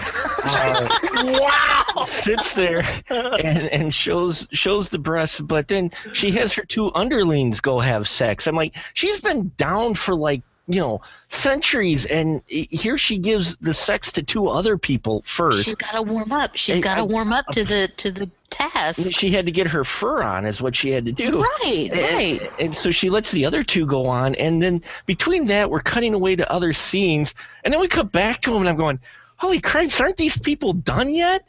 And they cut back to the scene some more, and then suddenly, just out of the blue, our heroes, his butt, and there was no bare red brown butt. No, it was close. But those 2 just suddenly like, I need you to hold me, Ben. Yeah.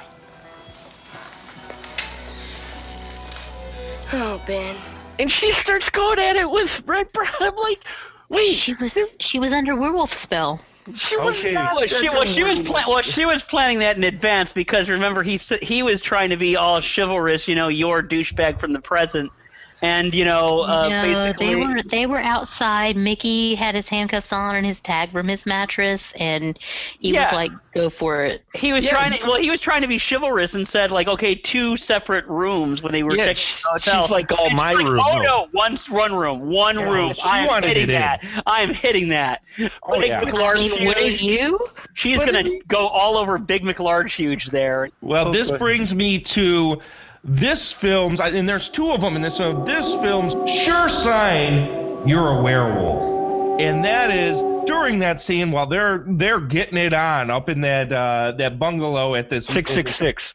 Yep, in room number 666, Reb, Brown, and Jen. Outside there is a werewolf. Sure sign you're a werewolf. you can smell sex in the air even if people are in a house far away from you. You can just smell, you sniff in the air, somebody's fucking. Somebody's fucking. So in Sure Sign You're a Werewolf #2 of the film takes place during the funeral sequence when these two werewolves are hanging outside of the church or outside of the mausoleum where this funeral is taking place, and one of them wipes his feet on the dirt like a dog who just took a shit. Thank you. Thank you. It's a sure sign you're a fucking werewolf. I was going to ask if anybody else noticed that, if anybody else had dogs, because I'm like, is he always pooping? Because he's always, doing that scratchy. Yeah, I don't know. I know we're jumping around here just like the movie jumped around, but back in the it's appropriate, Mark. I think it's very appropriate. But in that beginning scene where she's in the coffin, I was trying to figure that out because she's comatose whatever in the coffin, and all of a sudden she wakes up and she's clawing at it, and then the next time she's comatose again. I'm like, is she awake or isn't she? Why does she keep going back to sleep? I'm like, she's a werewolf. She isn't supposed to be dead yet. Here she's like, oh my God, I'm in a glass case. Oh man, am I tired? Well, that goes into the question of embalming and funerary practices. If they removed all of her internal organs, they didn't. It would take time. Her. Well, I mean, autopsy because she was shown on live TV. True. Would it grow back? It would take time for her organs, including her brain, to regenerate. Well, then why have her wake up then just to go right back to sleep, though? I mean, because she was prayed over. I mean, think about it. Think about it. If you woke up and you were in this movie, wouldn't your ass go back to sleep? No, I'd be too busy staring at Sybil Danning's tits. Yeah, but no, I mean, think about it. I mean, if it takes time for your brain to regenerate and say her body's still in the church and they're doing the whole funeral service, when they do the prayer and the last rites and whatevs, she's been prayed over and holy relics or something that plays a big part into this movie, including the Holy Hand Grenade of Antioch. Thank you. I was going to bring that up. So, I mean, she's consecrated, and that delays the whole werewolf process until, the stroke of midnight comes. Wow. Then her brain has grown back, all of her organs have grown back, and she's ready to go, showing her nipples everywhere.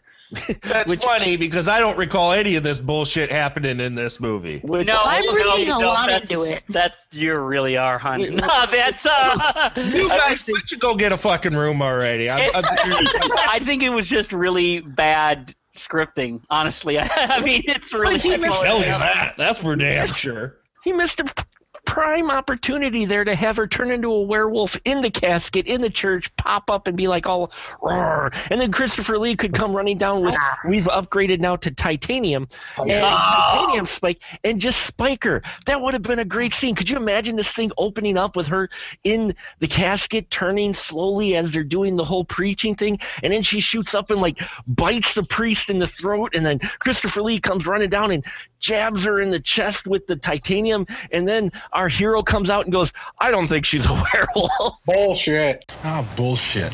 Can you make that movie, please? Can you just make that movie? Yeah, congratulations. Just like just about anybody else, you've made a better movie than Howling 2. I mean, but yes, again, titanium. Because obviously it's the strength of the metal that was the problem. And once you're old enough, you develop an immunity to silver and then titanium and then, I don't know, platinum, whatever.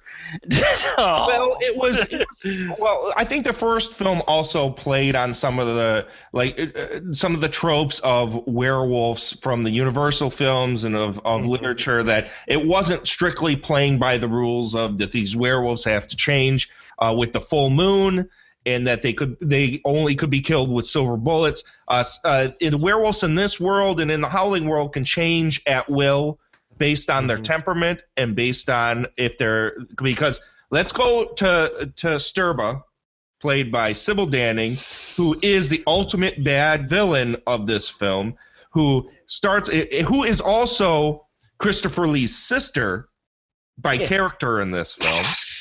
Which means that Christopher Lee has to be thousands of years old, and they never address that. Do not just walk around that plot hole. Just walk around. I'm too busy concentrating on all the other people with bad dental problems in this movie, okay? So we have Sturba, Sybil Danning, in this film. She starts off as this old lady who they have all the werewolves congregate in this one place where they have big orgies, and they give her power back because they do this ritual, and all of a sudden she turns into Sybil Danning, this extraordinarily gorgeous woman with barely any clothes on, which I appreciated quite much. And she was nice. Yes, she was very nice. So this character comes in, Andrew, Sybil Danning. Yeah, man.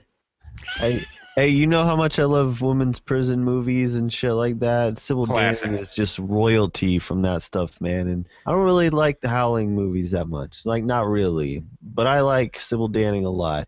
And so when I bought the Blu-ray of Howling 2 immediately because I want to see Sybil Danning in high definition, man, doing this stuff. And plus she's a blonde werewolf. I never seen that before. It's awesome, and that looked great. And anybody that's seen my movies knows who Dee Flowers is. She's the star of a lot of my stuff. She very, very much reminds me of Sybil Danning in a lot of ways. And I remember when we were making Pajama Nightmare, available on Amazon on demand. There was the character Dee plays of this Batwoman, and I was like, totally, let's do a Howling 2. I mean, cover up her with hair, you know. To me, it's just ultimate shit. I mean, I don't know what to say. I'm all for it. I fall asleep when I'm looking at Howling 2, but I wake up when I see Sybil Danning. What we haven't mentioned is that her titties have so much power that she can shoot lightning out and explode motherfuckers' eyeballs out of their head. I was going to get around to this. Is that she is so powerful. She's not only just a werewolf that gets sort of blondely hairy at times and has endless sex orgies. Yeah, with Mickey from Pee-wee's Big Adventure. Yeah, she also has. Thank you. She also has witchcraft style finger powers and lasers that she could shoot out at will. Imagine if she had them powers in Reform School Girls. She could have done that, or an Andy Sedaris. What was that, Malibu Express that she was in? Yeah, right. Yeah. It would have been good stuff. Now, Seth, what did you think of the werewolves in this werewolf movie? I don't know. It's painful. He can't even speak. I brought the man to speechlessness. Had all this time to prepare. It's bad. But I love this movie. It's so awful and it's so enjoyable. Just looking at everything and how just completely full of shit everything is in this movie. From the sets to the makeup and the effects and everything. It's just so awful, as Glenn put it. But, yeah, I think that's a good way to put it. Now let's go specifically straight to those werewolves. These fucking people that are just barely covered with fur. How did you feel about these? It was lazy and half-assed, and just like the rest of the movie. It's very indicative of the rest of the movie. Glenn, did you like these werewolves? Werewolves? Those were werewolves? Well, there was this epic scene later on once, Christopher Lee and Reb Brown, who are teamed up together, yet for some reason, those two and Jen form this group that are out to try and destroy Sturba. And they, for some reason, they have no plan at all. They're constantly running around on their own while all these werewolves are trying to destroy them. And they're a group. They could work together. Nope. They're constantly in peril, left and right. Now, eventually, Jen, the romantic interest, gets kidnapped because some rapey, creepy Euro guy leads her into the woods, saying Reb Brown is out there somewhere, and of course tries raping her. What are you doing? I want to make love to you. But then gets knocked out. There's this great scene where Christopher Lee and Reb Brown are out to rescue her and then try and destroy Sturba. And they shoot every motherfucking werewolf in the entire country.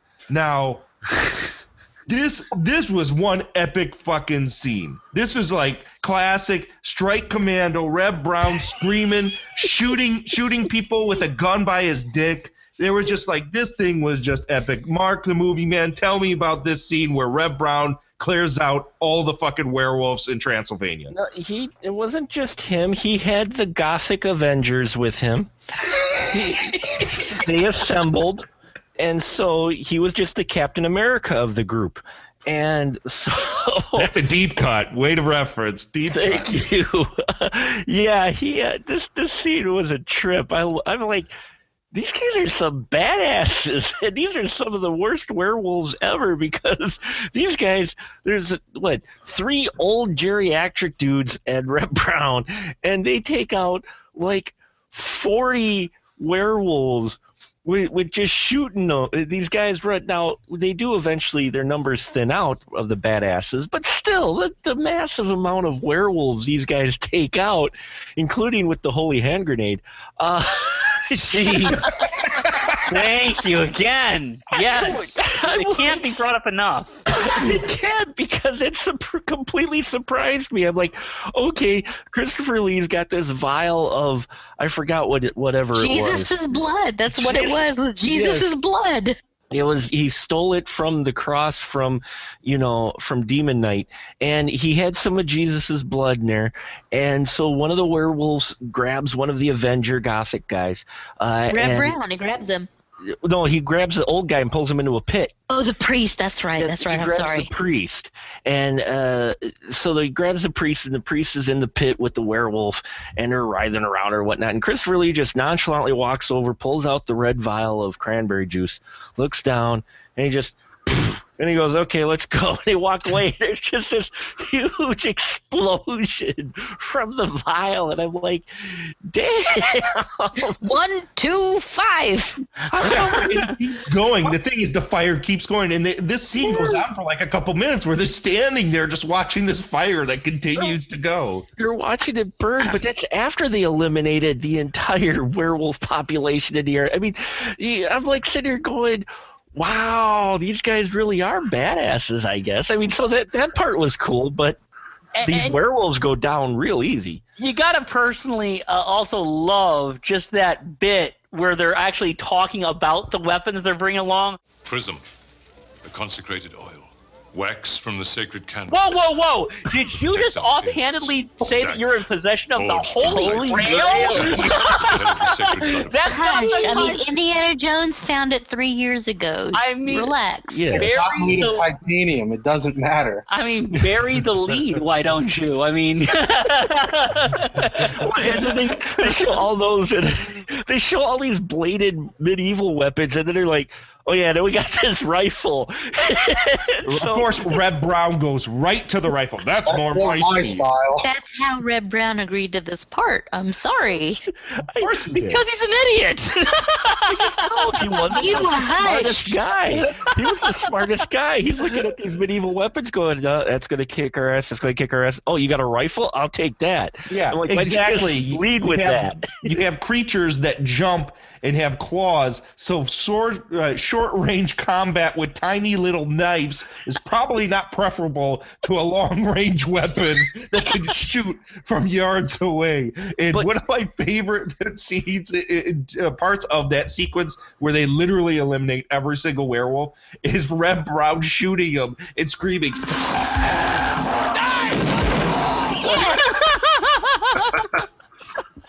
Well, Christopher Lee eventually pulls out a revolver too, though. He's like, "Screw this knife stuff," and he tosses it to Reb because Reb eventually has the shotgun next to his dick and then the revolver next to his dick, and he's just going left, right, left, and he's just screaming incoherently. And I got a little turned on. Well, of course you did. It's Reb Brown. That's what Reb Brown does. So here we go. They eliminate all of the werewolves in the area with their dick shooting, and Van Helsing. I want to say Christopher Lee, but he's basically Van Helsing. Yeah, absolutely. Van Helsing. I mean, there was a lot of Dracula werewolf confusion here. Oh, big time, big time. Christopher Lee comes in and finally meets Sybil Danning. The epic standoff between Boobs and Dracula. Finally, we meet again. for the last time. Stefan, you never could resist me. So, and they have this standoff where inside of his head he's saying, Silver must be destroyed, and I will do it. Silver must be destroyed, and I will do it. While she's shooting never resist me.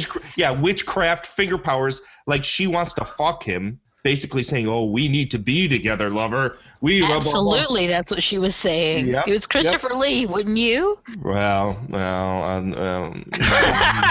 wasn't 90. He wasn't 90 during this era. Paint Derek into a corner. Why don't you? He did look pretty good in that suit, but yeah, he did look. Let's just say he's not my type. He had titanium spikes. That's all I'm gonna say. Okay, so that's newsflash, listeners of Astro Radio Z. You want to get into Angelique's pants? Have titanium spikes. There you go. So what ends up happening? Christopher Lee obviously vanquishes Sybil Danning, and then Reb Brown runs out with Jen out into the middle of a plaza where there's a festival going on, points a gun at a violinist, and then says, "Which way is the fastest way to the airport?" And then gets on a plane and flies away. So this is basically the end of the movie, except, oh, hey, hold your horses. They're back in the USN of A, and there's some scene in a totally throwaway scene where somebody knocks at the door, and then Reb Brown and Jen decide to go and talk to the next door neighbor, who is the creepiest, weirdest priest on the face of the fucking planet. Now, did anyone feel that this throwaway little scene just like slapped them across the face? Like, what the fuck was this? He was not a priest. That was a Halloween costume. He was all over Craigslist. Whatever it was. He was like, "Hey, you come over soon. I got a chainsaw. You got a bush. Let's go." Yeah.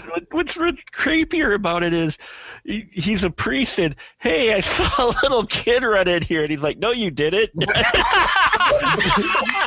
you didn't. Come into my apartment. Please, come into my apartment. Come over later. I have no wife. He's like sitting going, "Well, that's just a bit creepy." I don't have any children. But I'm about to. Anyway. Just the ones in my closet. But can we go back just really quick? I know we're getting to the end here. We want to move on, but I just want to say the scene where what's her name? I forgot the names. But our reporter, she got kidnapped, and when she's hanging there, did anyone notice how she just mysteriously got more bloody and dirty from one they scene were to the werewolves next? having crazy werewolf bathery sex with her. Yeah, no, but they didn't imply that. They just came up and wiped her arms with blood and left. Who has time for that? Who has time? I will say that kid that shows up at the door in the werewolf mask for the trick or treat. I don't know who made his mask, but man, I want that guy to do every Halloween costume for me. That was excellent makeup. I want that guy to do all the rest of the makeup for the Howling movie. Yes, I know, right? I mean, that was better than all of the Howling werewolves from here on out. So the kid comes up, and obviously creepy. We have the creepy priest next door. Then let's get to it, folks. Let's end this right. We get to the epic end credit sequence, immortal credit sequence of Howling 2, which is probably well known for beyond anything that we had just talked about, where we are then treated again, recycled, because this is a main thing that happens throughout all of this film, is that they recycle so much footage in this movie over and over and over and over and over again that we then see the club sequence again with the epic Howling theme that we've heard 15 times before in the film. and then intermixed in this, we basically get what amounts to be a sizzle reel of all the best footage from the film. And when I say all the best footage, I mean one shot of Sybil Danning tearing off her top 15, 16 times. Well, that was the chorus. So yeah, every good hard downbeat was a bam bam, nothing but nipple. Absolutely. Mr. Andrew Shearer, would you like to wax nostalgic about this end credit sequence? Wax. Yeah, dude. Hey, check it out, man. You gotta remember, this movie came out in the VHS era, back when you had to rewind and slow motion, and you know what I'm saying, one boob in a whole movie. Somebody like went to the future and came back and went like, hey, let's just do this, man. This is gonna help out a lot of somebody, you know. It's amazing. It's like, it's some Back to the Future 2 type shit. It's the sports almanac of masturbation and VHS. I mean, it's just great, man. That's so cool. It's one of the. It's not just one. It's the best thing that happened in the Howling movies to me. It's the best thing that happened in almost any movie. It's agreed. It seriously. Now there were multiple versions, obviously, of this film and of that end credit sequence. Yeah, that and were out there. says that she got upset and went after the premiere, went to the producer and like, you gotta, you know, take that shit out, you know. But I think she kind of probably realizes that you know, as far as cult movie, you know, the whole universe of that is concerned, that's some ultimate type shit. I mean, Russ Meyer never even cut a scene like that. It is seriously just flabbergasting. The first time you see it as a man or a woman who's a lover of women, it blows your fucking mind. Glenn, this end credit sequence. Did you have both hands on deck, or were you incapacitated at the time? I was still busy cleaning the shit out of my mouth. By this point, I had probably less interest in The Howling 2 than Christopher Lee did. It's really hard. The film is nonsense. So let's go ahead. I think on that note, let's go ahead and give her thumbs up, thumbs down on this across the board. Angelique, we'll start with you. I have to give it a thumbs up simply because of the sheer audacity and ambition of everybody in it. I mean, come on, you've got Christopher Lee in it. How could you possibly give it a thumbs down, especially when there are that many boob shots? Plead that case. Good job, Mr. Mark the Movie Man. I can't give this a thumbs down because Christopher Lee's acting in a completely different movie than everyone else. Thank you for validating me. He is making some movie. He's gone over to his happy place and going, I can't believe I agreed to this. This is the movie I'm making. I don't know what the hell these people are doing, but this is what I'm going to do. And up until the final scene with Sybil Danning, it's like Christopher Lee's just doing his own thing. I enjoyed Christopher Lee in this. I enjoyed him because he was like the anchor of sanity to the rest of the bullshit. He's Christopher Lee, and he even in a crappy film like this, he's still being Christopher Lee. He's still playing this part. You can tell he doesn't like it, but by God, is he playing the part he's been hired to play. And for that, I enjoyed it. I enjoyed it for that and its awfulness. You know, as BFG said, it's that bad it's good, but I watch it for Christopher Lee. I enjoyed him. I focused on him. When he wasn't on screen, I checked out. But when he was on screen, I was like, yeah, okay. So I give it thumbs up for the boobs and Christopher Lee. I like how you slid the boobs in there. You slid the boobs in at the very last moment. The whole fucking monologue about Christopher Lee, and then you're like, yeah, well, I like this movie for the boobs and Christopher Lee. Well, I'm a guy. Sybil Danning. No. Hey, I'm a chick, and there were some really good boobs in this movie. I'm sorry. Oh, all right. I love that, Mark. Well done. Seth, your turn. 2 big thumbs up. For all the bullshit that goes on in it, I loved everything about it. Christopher Lee bringing the class, Sybil Danning bringing the ass. Just leather-clad nipple fest of bullshit, gore, and just excess. I love it. Love it, brother. All right. Scott Davis, you. I agree with everything that has been said. I can't, guys. I just can't. I've had to watch this movie so many times. First, when I rented it on VHS back in the day, and then I've had to like review it. Like this is like the third time I've had to review it over the years. And I agree with it. Yeah, it's amazing to watch it because it's so bad. It's amazing to watch because it's so bad. They're currently rebooting Mystery Science Theater 3000 right now with a new cast. It's owned by like the Shout Factory people who just released it on Blu-ray. Please do this movie, guys. But honestly, no.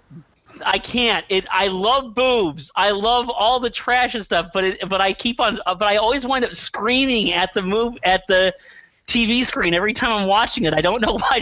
It's so painful. This movie is so painful for me every single time. So I've got to give it a thumbs down, guys. I'm really sorry. I just got to do it.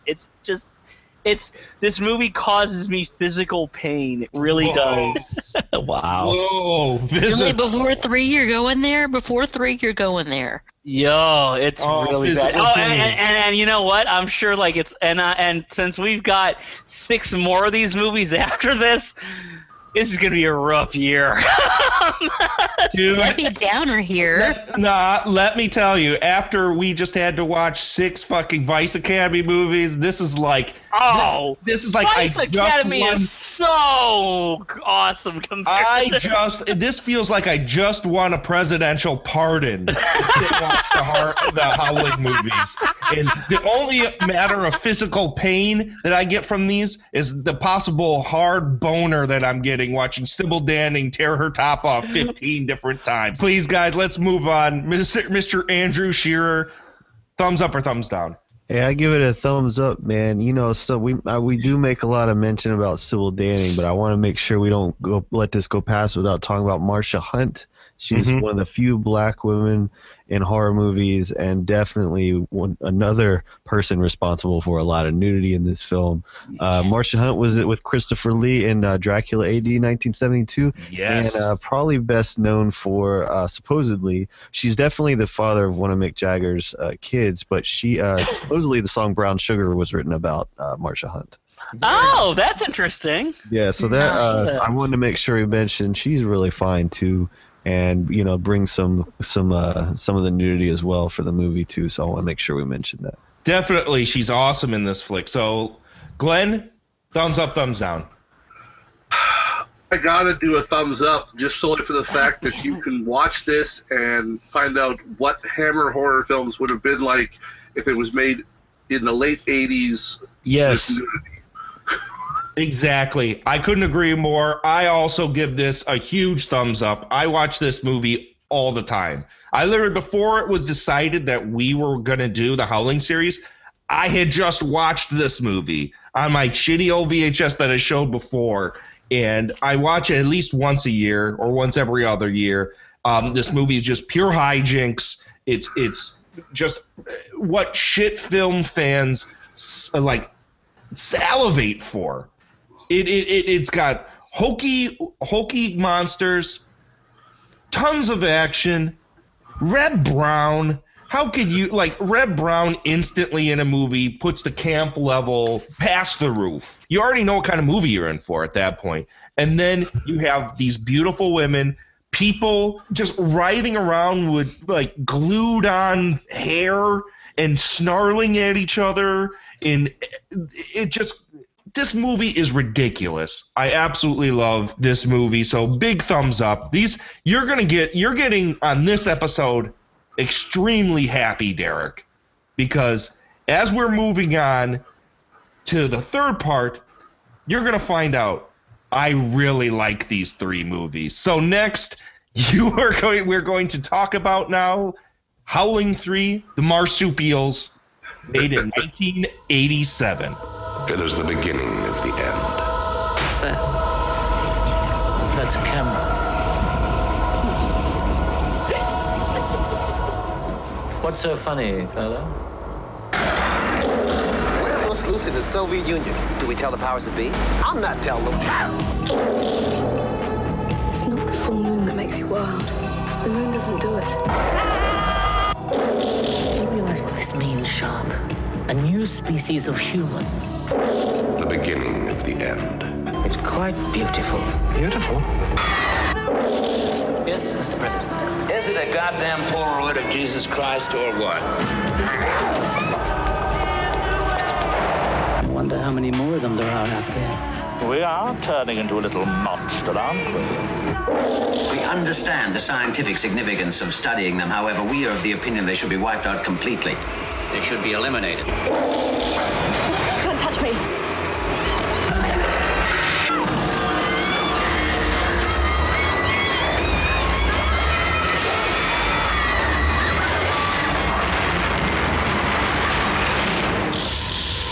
Howling 3, the marsupials. So Howling 3, the marsupials from 1987. Now, you're wondering, the marsupials, what the fuck is... It's a werewolf movie, right? Well, we have Philippe Mora, who directed the amazing Part 2. You heard it here first. You know, Scott Davis said how much he loved Howling Part 2. So we have Philippe Mora back for Part 3. And it's really hard for me to grasp exactly what this film is about. So I'm going to turn it over to Mr. Glenn Bittner, and he's going to tell us what the plot synopsis is of Howling 3, the Marsupials. Glenn, go for it. Yes, Howling 3, Marsupials. It is a tale as old as the ages. Boy meets girl, girl has a pouch, dude fires a rocket launcher in a tent. I mean, they've been telling this story for hundreds of years. Hundreds. And there, folks, is Howling 3, the Marsupials in a nutshell. Shakespearean. I'm crying. I'm crying. It literally, that sums up, you know, well, one, it gives you the highlights of the film. But just in general, this film is batshit fucking crazy. If you ever saw any Ozploitation film, you know what you're in for. Say you saw a turkey shoot, and you're like, oh, fucking A, I love this film. Some people saw it as Escape 2000, where you're like, I need more like that. Howling 3, the Marsupials will fit in quite nicely, because this is actually has nothing to do with the previous film. It has nothing to do with any of the books, because, again, they decided, even though it gets credited as Part 3, he decided, nah, I'm just going to do my own thing. This is actually a standalone film. And Philippe Mora must have had a deal already to make this before Part 2 came out, because I can't imagine after Part 2 came out, anyone would get the nod to make another one. Oh, the producer talks about this. He, for some reason, there's an extra on the Blu-ray of Howling about where the producer just talks about every single sequel really briefly, and he must be the most affable guy in the world because he doesn't hate any of them except for maybe the 7th. Which he didn't have anything to do with. And he said, yeah, Philippe said he would like to have a shot to do another Howling film based because he feels he kind of screwed up the Part 2. I don't know what he's talking about. I thought Part 2 was a really good movie. So he decided. So Philippe decided he gave Philippe free reign, and since Philippe Mora is an Australian director, he made a quintessentially Australian werewolf movie. Yeah, Werewolf? it couldn't be more Australian if you tried. I mean, werewolf in quotation marks, as you can hear through everyone right now. It is not necessarily a straightforward werewolf. Now, as Scott had just alluded to, Philippe Mora was disappointed in the way that the second film came out because the film was recut with more boobs that he didn't add into there. And he wanted to rectify this by making a PG-13 werewolf film. He raised all of the money, and he had complete control of the content.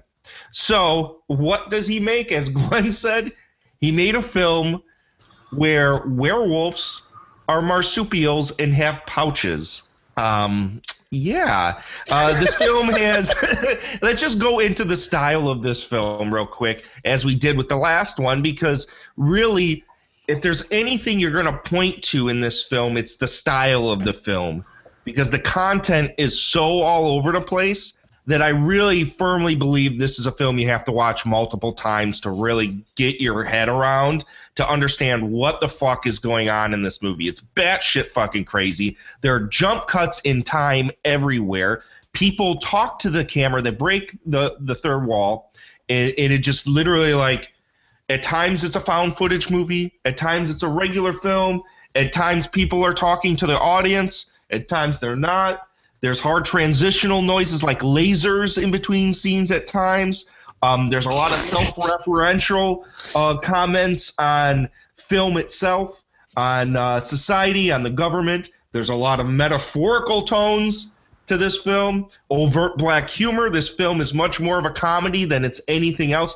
The main thing is that nothing at all in this film is subtle. Glenn, what do you think of the style of this film? It is definitely an Aussie film, first of all, because nothing makes a lick of fucking sense. I'm trying to think where I've seen worse-looking werewolves or an uglier baby.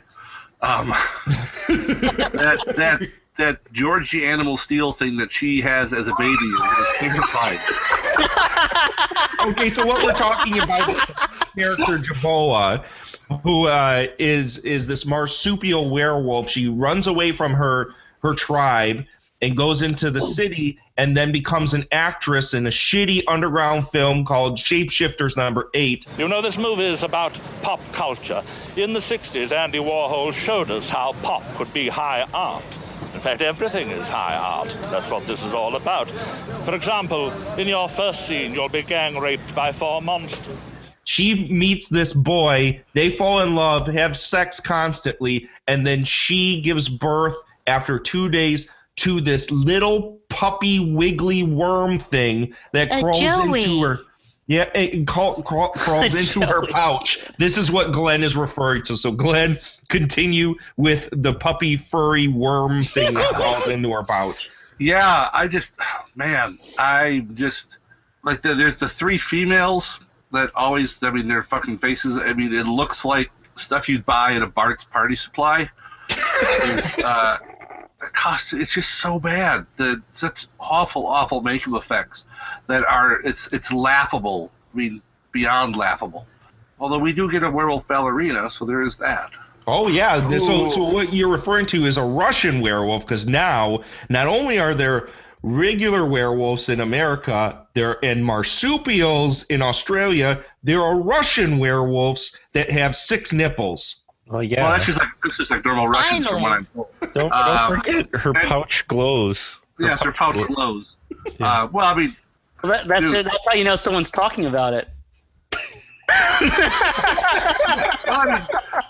Marsupial young are known for having pouch raves, so.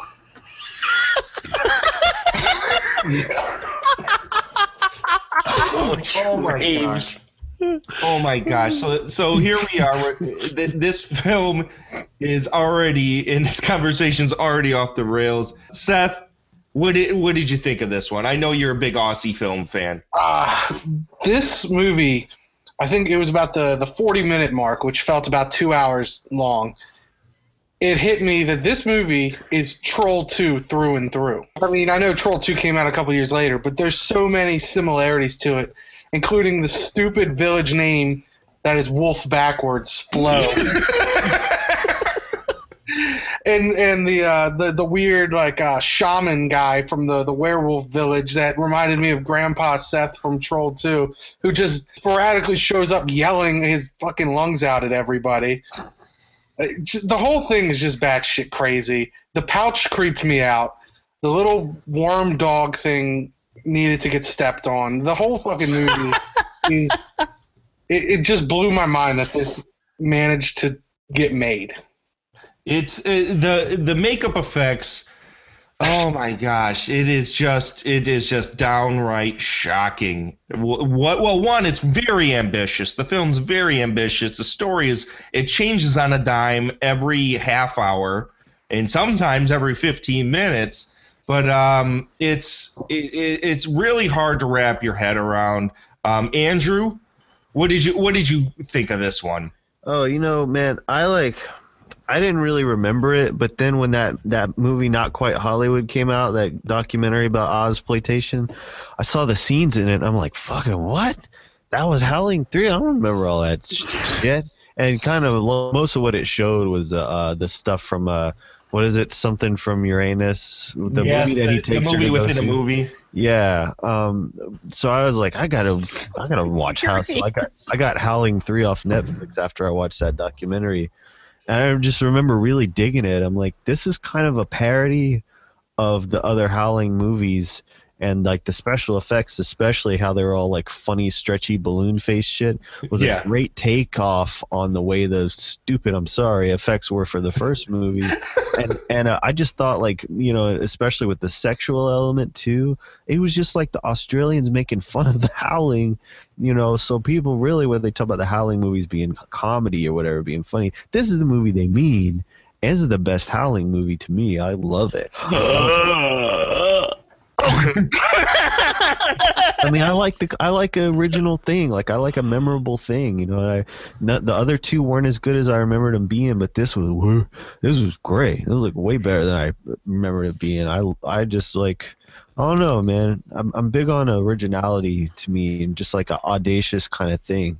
And it really did its own thing. It didn't give a shit about making sense or, you know what I'm saying? Like, I just like it. It really doesn't give a shit about anything other than it wants to do what it wants to do. And mostly what it wants to do is lambaste everything. Literally everything. Yeah, and I even like the woman, the one who has the kangaroo baby or whatever. I thought she was really, really pretty. I thought she was a good actor. Some of my it's all my favorite acting too is in this one as well. Well, and I have to say, when I rewatched this one the other day, I said, I thought to myself, God, Andrew probably loves this fucking movie. Yeah, man, I've been on enough of these shows to where y'all kind of get a sense of what I mean. For those who don't know, my profession is a movie critic, so right now is Oscar time, and so I've been watching a lot of really depressing, sad, and having to write about it and all of that stuff, and I'm like, Howling 3 was exactly what I needed, man. So thank you for thinking of this and for letting me be on it, because I was like, God, Howling 3 made my fucking month, man. Dude, I knew you were going to dig this. Like, when I revisited it with Amanda, who couldn't be on the episode, she watched all of them with me, but she watched it. She liked it too? Oh, she loved it. Even though most of the way through it, she kept looking at me going, what the fuck is this? Right, it's unreal, but like, I'm not trying to make fun of it or anything. I don't think it's bad. I think you could not try. You know what I'm saying? To make a movie as crazy as that. There is so much in this movie that's so bonkers. And let's talk about the lead character, Jaboa, who is the main marsupial. And named after shampoo, which is crazy. Yeah. and so her and her man have this sex where he's in bed with her. She doesn't want to take her top off. And he wakes up and then looks down, and her entire abdomen is hair. So it's not really apparent she has a pouch. It just looks like she has bush for days. Well, it looks like she has a cesarean scar. Yeah, for real. More than anything. That's what I thought. I was like, did the stepfather cut out her wolf baby from times past? Because when it opens and you get to see her for the first time, she's being taken back to the man. And don't be afraid of me, my child. I want to help you. I don't need any help. You should not run away from home. I don't like home. Why, child? Because my stepfather tried to rape me, and he's a werewolf. And it was like, oh, Jesus. But I was like, is that a cesarean scar? But then it turns out to be her pouch. That was cool. See? Cool. No. Yeah. Okay, Scotty. You've been waiting. Go for it.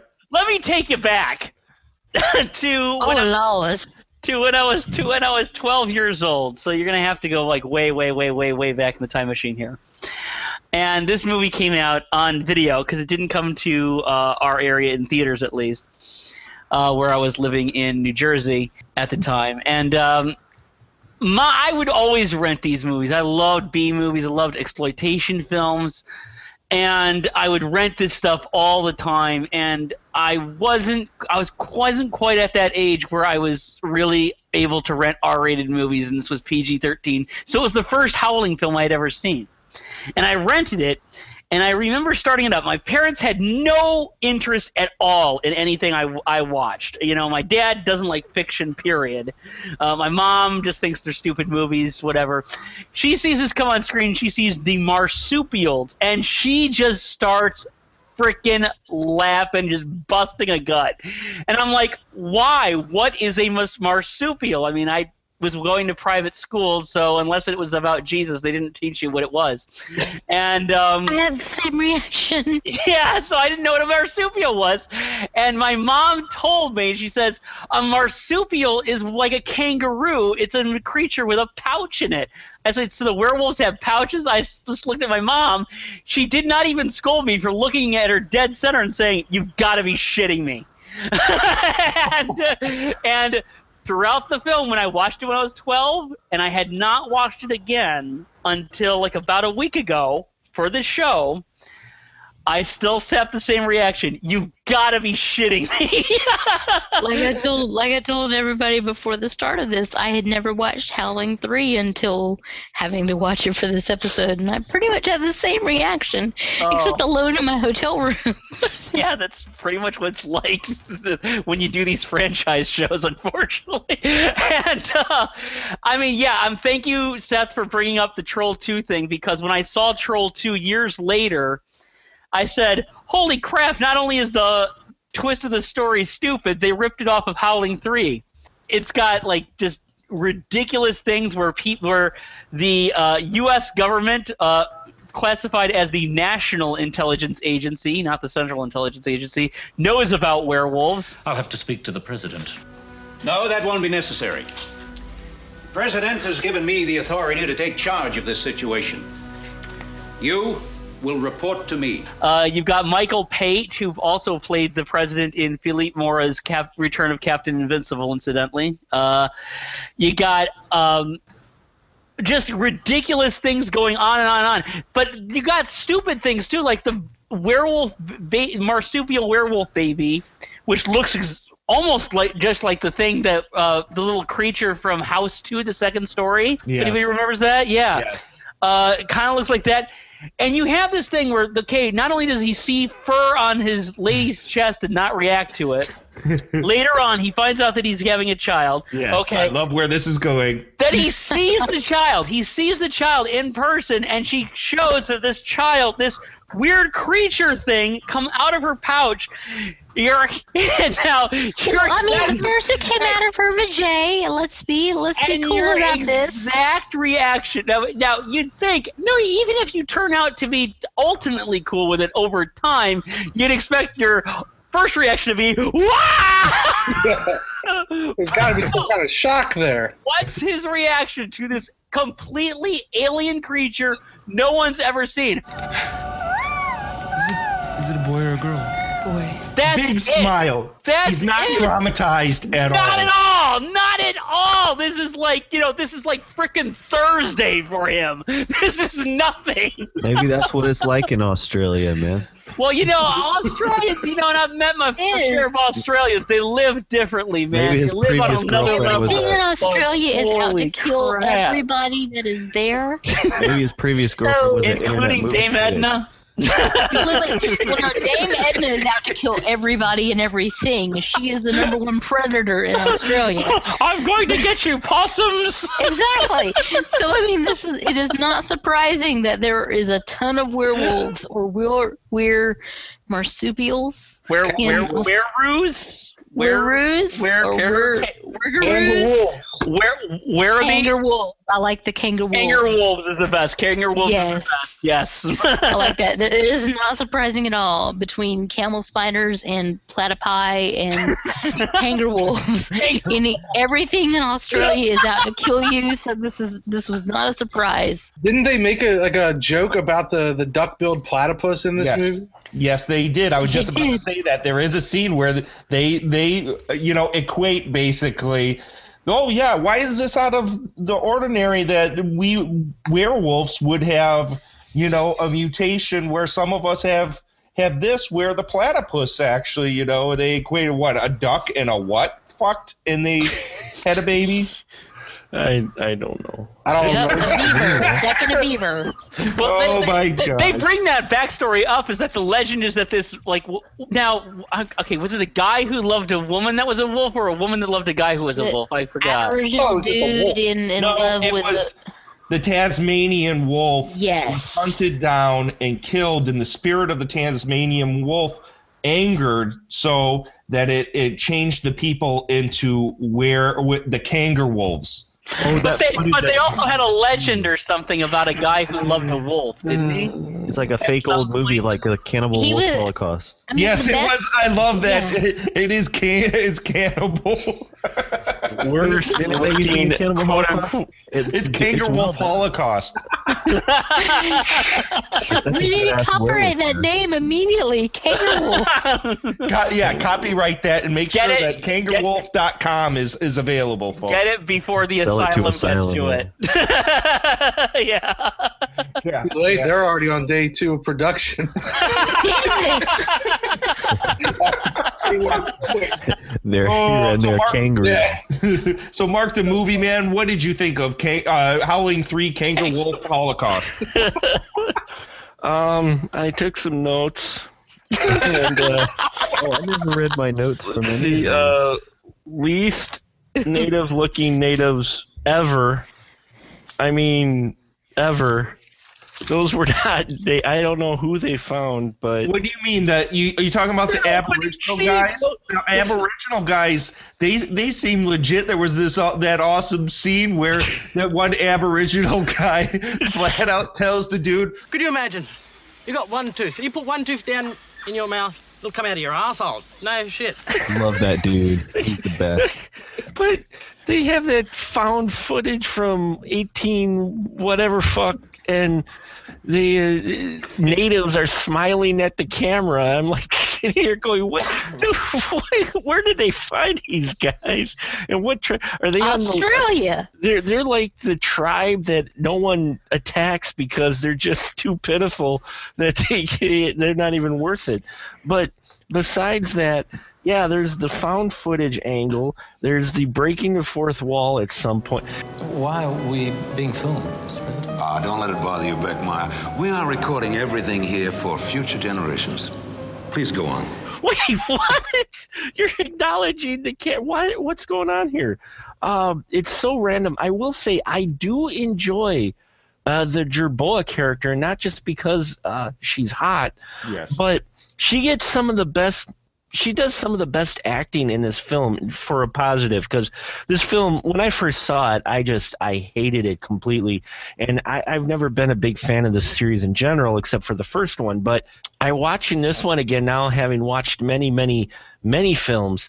And I will say that I think Imogen Nestle puts in actually a decent performance in here as her character, namely for just the scenes. And I love the little tidbits where they're watching the werewolf movie, and she just nonchalantly, she's just cold as ice. She's just like, it doesn't happen like that. Yeah, I'll show you later. I just loved how she played that off, because the dude's totally pointless, and I'm like, dude, warning signs.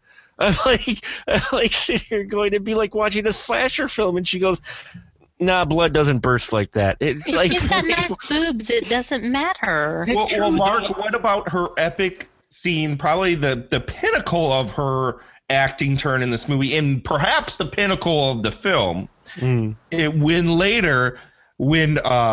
their Aboriginal buddy, who just summoned the spirit of Eramuno, who is the Phantom, and he ends up dying because he kills all these hunters who, for some reason, forget how to use their weapons as soon as the werewolf comes by.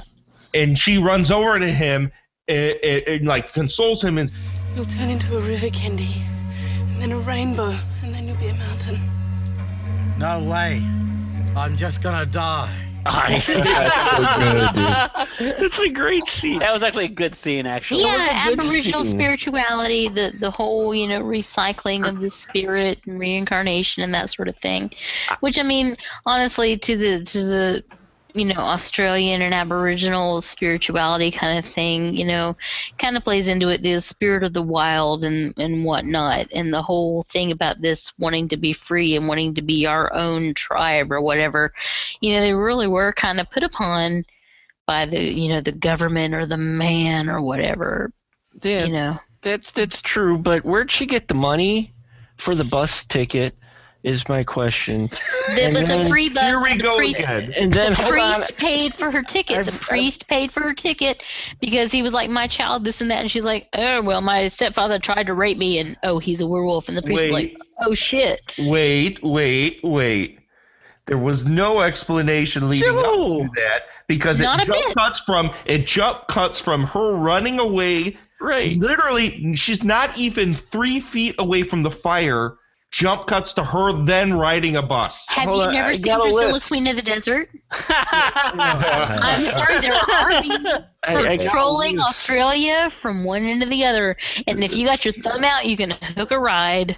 I don't care if it is Australia, but the director, to get the actress for his movie, chases her down like some kind of stalker perv. Yes, the rapiest chase scene.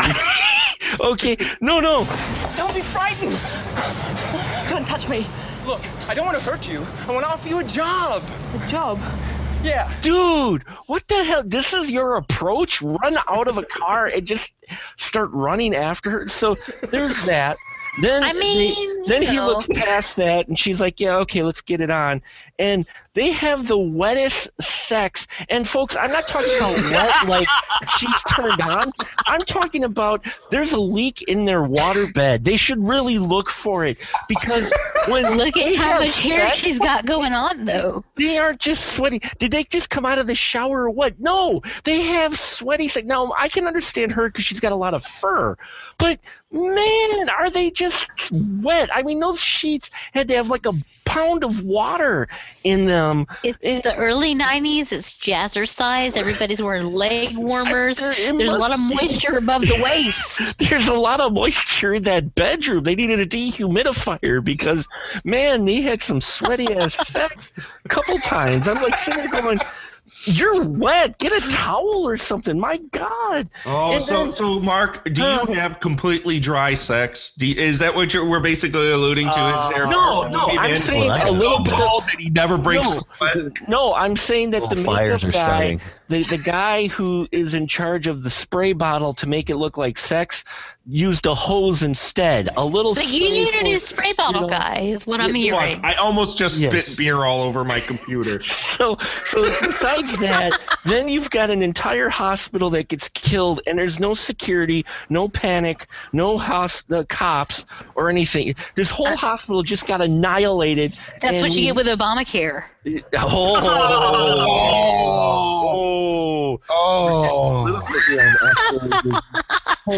And then there's so much shit in here. I don't know. There's a lot of. I've got a longer list. Anyway, Pouch Glows. Yeah, she was the best part of it. I liked her character. I wish her character was in a better script because I enjoyed her character quite a bit. And I even dug the bits and pieces like with the Phantom Wolf and that. But then it takes a turn like I thought I was watching The Return of the King because there's like 4 different endings to this movie. There's like freaking I'm like, oh, okay, so we resolved this up. Okay, wait, what? Wait, those kids are growing awfully damn fast. Wait, 15 years later? Really? Yeah. And then the third act spans decades. The third act spans almost 25 years. Yeah. I mean, honestly, mind blowing. When she gives birth, I was done. I was like, I'm done with this. Okay, you had a Joey and it crawled into your creepy pouch, and I know your metabolism is accelerated and everything, but I'm done. I'm done with the weirdness of this. And I mean, I've watched this, I think, 5 times since it became available to us to view, and I still am like, anything past her giving birth is kind of a blur.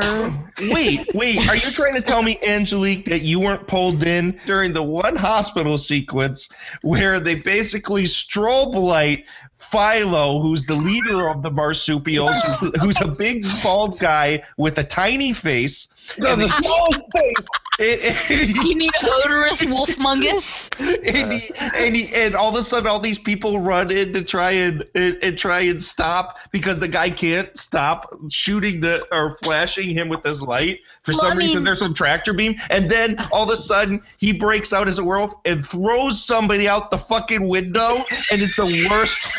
The werewolves all had bunny falling ears. down 40 stories to the sub-song that's all falling down. I was just kind of like, they all had bunny ears. Once they transformed, it was all nothing but Easter bunnies to me. And the cops still don't show up, though. Yeah, what kind of security do they have in Australia? It was odorous wolfmungus the whole time, and I mean, I had fun when he was looking at the camera and laughing at his own, image or whatever. But the minute she gave birth and was like, "Oh, I got to protect my baby," I was just like, "Check out." Yeah, absolutely, yeah. but I mean, remember, there's no cops because they're all under the auspices of the National Intelligence Agency. Well, remember, guys, the Pope did verify. Too. So it's okay. He can recognize whatever he pleases. That's cool and all. But I'm just like, you know what? Yeah, they're different species. Fuck it. It's Australia. Oh, my gosh. For me, I'm trying to figure out. She was an actress, right? She was a famous actress, okay? She was a werewolf first. Hold on. She has paparazzi that were probably following her everywhere. Right? Yes! But she doesn't change until she's getting her Oscar at the cameras are flashing her. I'm like, she's a big ass star, and this is the first time she's had the strobe cameras flashing her in the face. I mean, look at it. Look at it. She was out during the daytime, and during the day, as a former photosensitive epileptic. During the daytime, your strobes aren't as evident as they are during the evening when the award ceremonies are going on. Yeah, all of the photos, they showed nothing but photos in her sizzle reel. Exactly! This was in my notes! I'm trying to give them credit, okay? I tried to enjoy this movie, so look at this. Look at this. This is a gift. Half a bottle of 90 proof. Watching this movie multiple times, and I'm trying to give them the best I can, and I can't. Howling Free of Marsupials has melted Angelique down. She is melted down into nothing. Is like the werewolf girls that were just getting hammered watching her turn into a werewolf at the award show. Remember, the award show was the Academy of Laser Arts and Science. For God's sake, Dame Edna is an institution. She was on Mr. Bean. God damn it. To be fair, Barry Humphries was in Shock Treatment, which I'll always appreciate. But that is a totally different realm than Howling 3, Scott. Jesus Christ. I liked Shock Treatment. You don't even know me at all. Oh, there were laser discs at the time, so laser arts. There you go. Sure. I don't know that whole scene. I'm just waiting for her to start, singing and going.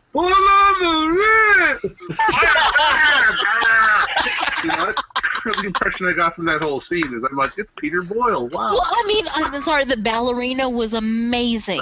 Yes. She was amazing until the bunny ears got put on. Okay, I'm glad we're going back to some of the characters. The Russian wolf, who's the ballerina, who's the bootleg Frances McDermott. Yes.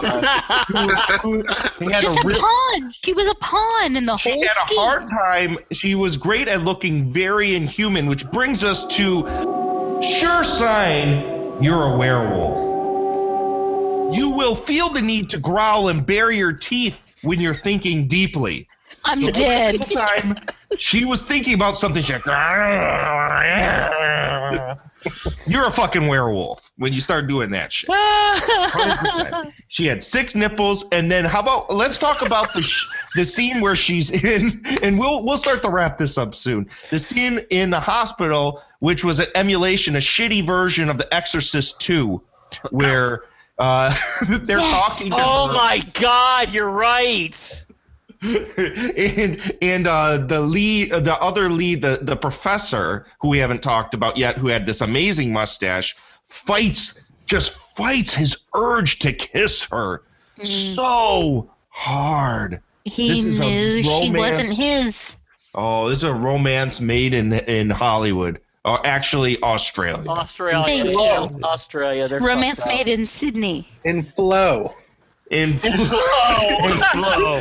Flow is wolf spelled backwards. Where there is no pooftas. Let's get to the end of this film where you were alluding to. There's this emulation scene where it's like a tie back to the end of part 1, but it's like 25 years in the future where supposedly everyone wears orange. I don't quite understand what that meant. But the film it turns on a dime 15 million times. It makes no sense.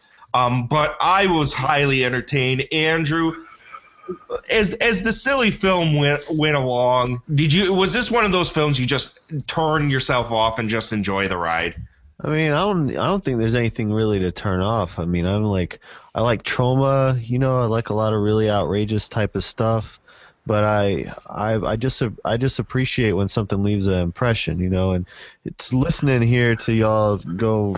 You've been the loudest and the most outraged and all that. This has been the movie of the 3 that we've talked about that's elicited the biggest and most enthusiastic response from you guys. Yes, and I think that says everything about the movie. It's why I liked it the most. It got the most enthusiastic response out of me too. It's just I'm looking for something that's pretty wild and pretty out there. My dad was like that. He liked like David Lynch stuff. That's why I like John Waters stuff. You know, it's just, to me, very, very memorable and very cool. I have a feeling this is the high point of Howling series for me. But I also don't know if I'm going to be able to hang with everybody, because I really, when I watch movies, man, I don't think I use the same part of my brain as everybody else here. I don't give a fuck about what makes sense or why someone did something. I'm just want the movie to do something to me. You know what I mean? Like, yes. I want to remember it. I want it to make me, because I was watching Contracted Part 2 last night. There's a part where there's a couple parts that are just like, one thing is really original that happens. I'm like, shit, how come nobody ever did that in a movie before? If I don't remember anything else from the movie, I'm gonna remember that. Howling 3's got a lot of stuff that stuck with me, man, and I don't know. I think that's worth doing. I think that's worth. I'm sorry, I said the wrong thing. I think that's worth commending. I really think they achieved something with this movie. Yeah, I think I agree. And let's go ahead and let's just wrap it up and give our thumbs up and thumbs down on this, folks. So I'll go straight to you, Andrew, since how you just said your piece. You're giving this a thumbs up? Yeah, 2 thumbs up, homie. It's my favorite. I like it a lot, man. It's a crazy-ass movie, man. Pat on the back, Howling 3.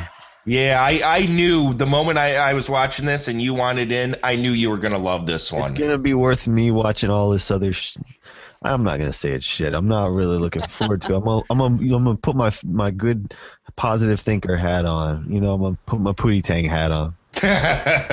Good. I have a feeling I'm going to be the Scott of this franchise year. It's that I'm going to be the guy that's holding strong, that's going to be loving these movies, and while everyone else just deflates. I might, man. I'm not trying to make up my mind. I'm just saying I have a feeling there's not a Howling 3 in amongst the rest of them. I just got a feeling. I don't want to. I'm not going to say anything, but I'm just going to give you a hint. So shit. So Glenn, thumbs up or thumbs down, bud?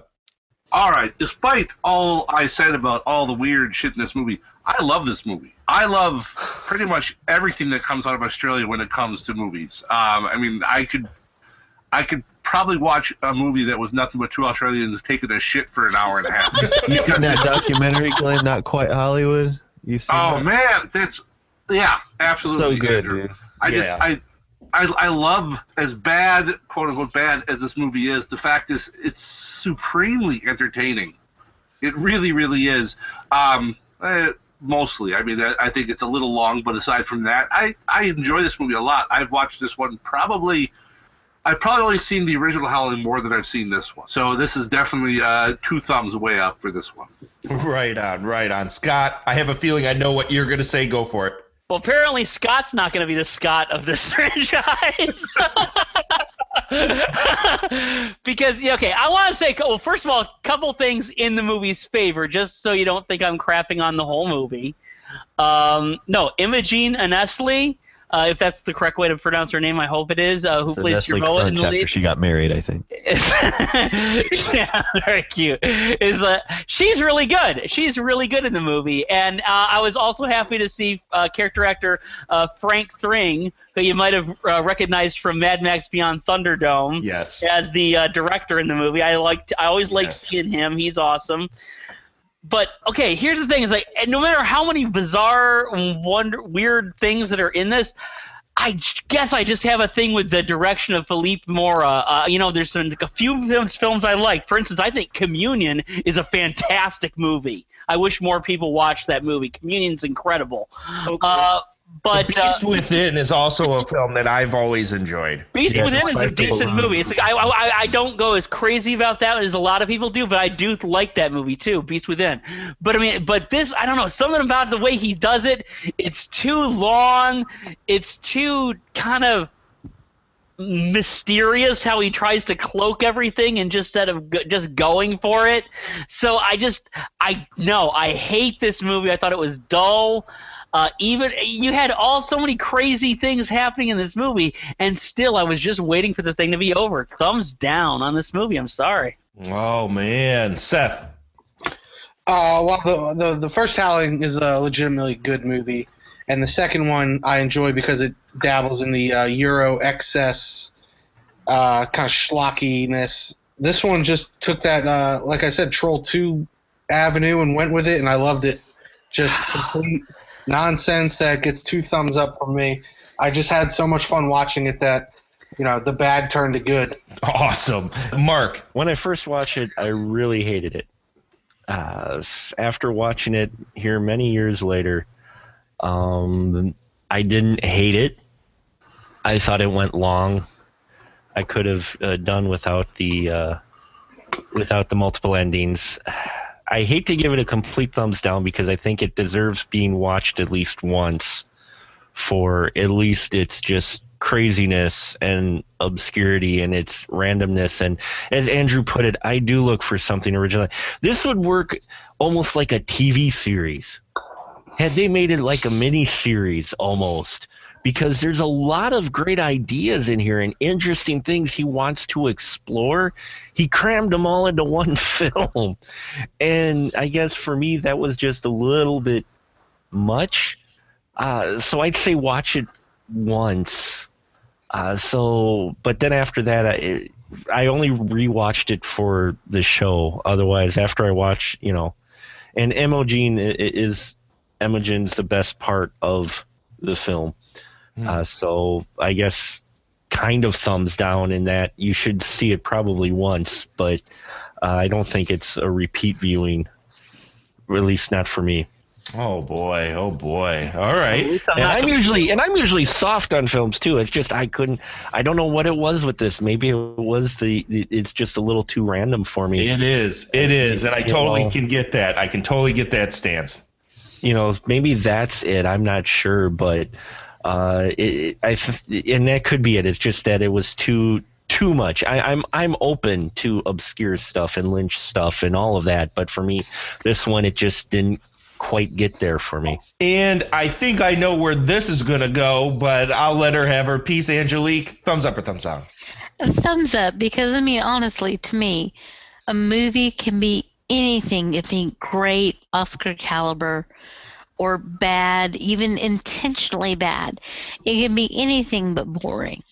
This movie was not boring because it constantly keeps you wondering what the F is going on.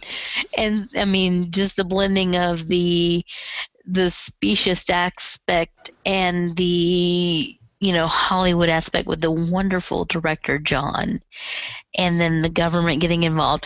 It was not boring in the least. Confusing? Absolutely. Hard to follow? Sure. Craziness on the werewolf mythos.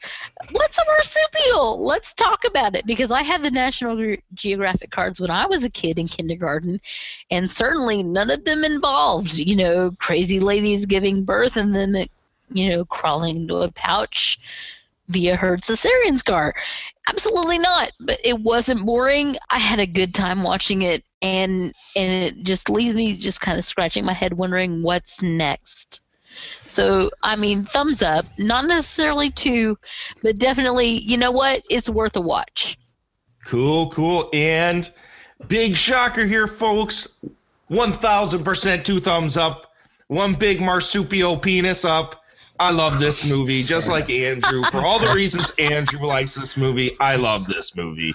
I may have been dogging on it. It may have sounded like I was making fun of it, but I'm with Seth. I'm with Andrew. This movie is different.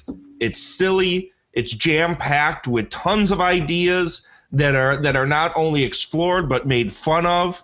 It's a satire through and through. Its editing is so tight it never breathes. It's constantly moving forward in sideswiping you and slapping you across the face. It's not boring. It is not boring whatsoever in any way, shape, or form. Is it traditionally what people would consider a good film? Is it entertaining? Then yes, it's a good film. And this film is so entertaining to me. It is just like the epitome of gonzo cinema. Next episode of Astro Radio Z, we'll be talking about gonzo sequels, which are sequels to films that go completely off the rails. If we weren't doing this episode, Howling 3 would have been included in that episode. Absolutely, it would have had to be. It is seriously the epitome of a movie going off the rails and not giving a flying fuck. I mean, at one point, and Glenn talked about it in his synopsis, there's one point where a dude in close quarters decides shooting a bazooka at something a foot away from him is a good idea. That's like Invasion USA, man. Chuck Norris did that shit. Hey, Chuck Norris.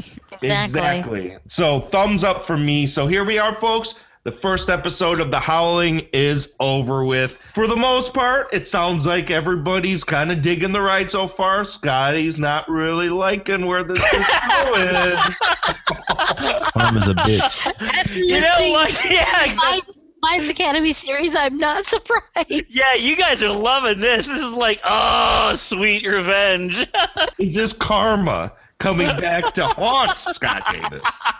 So we'll find out that we won't be doing another Howling episode until next month.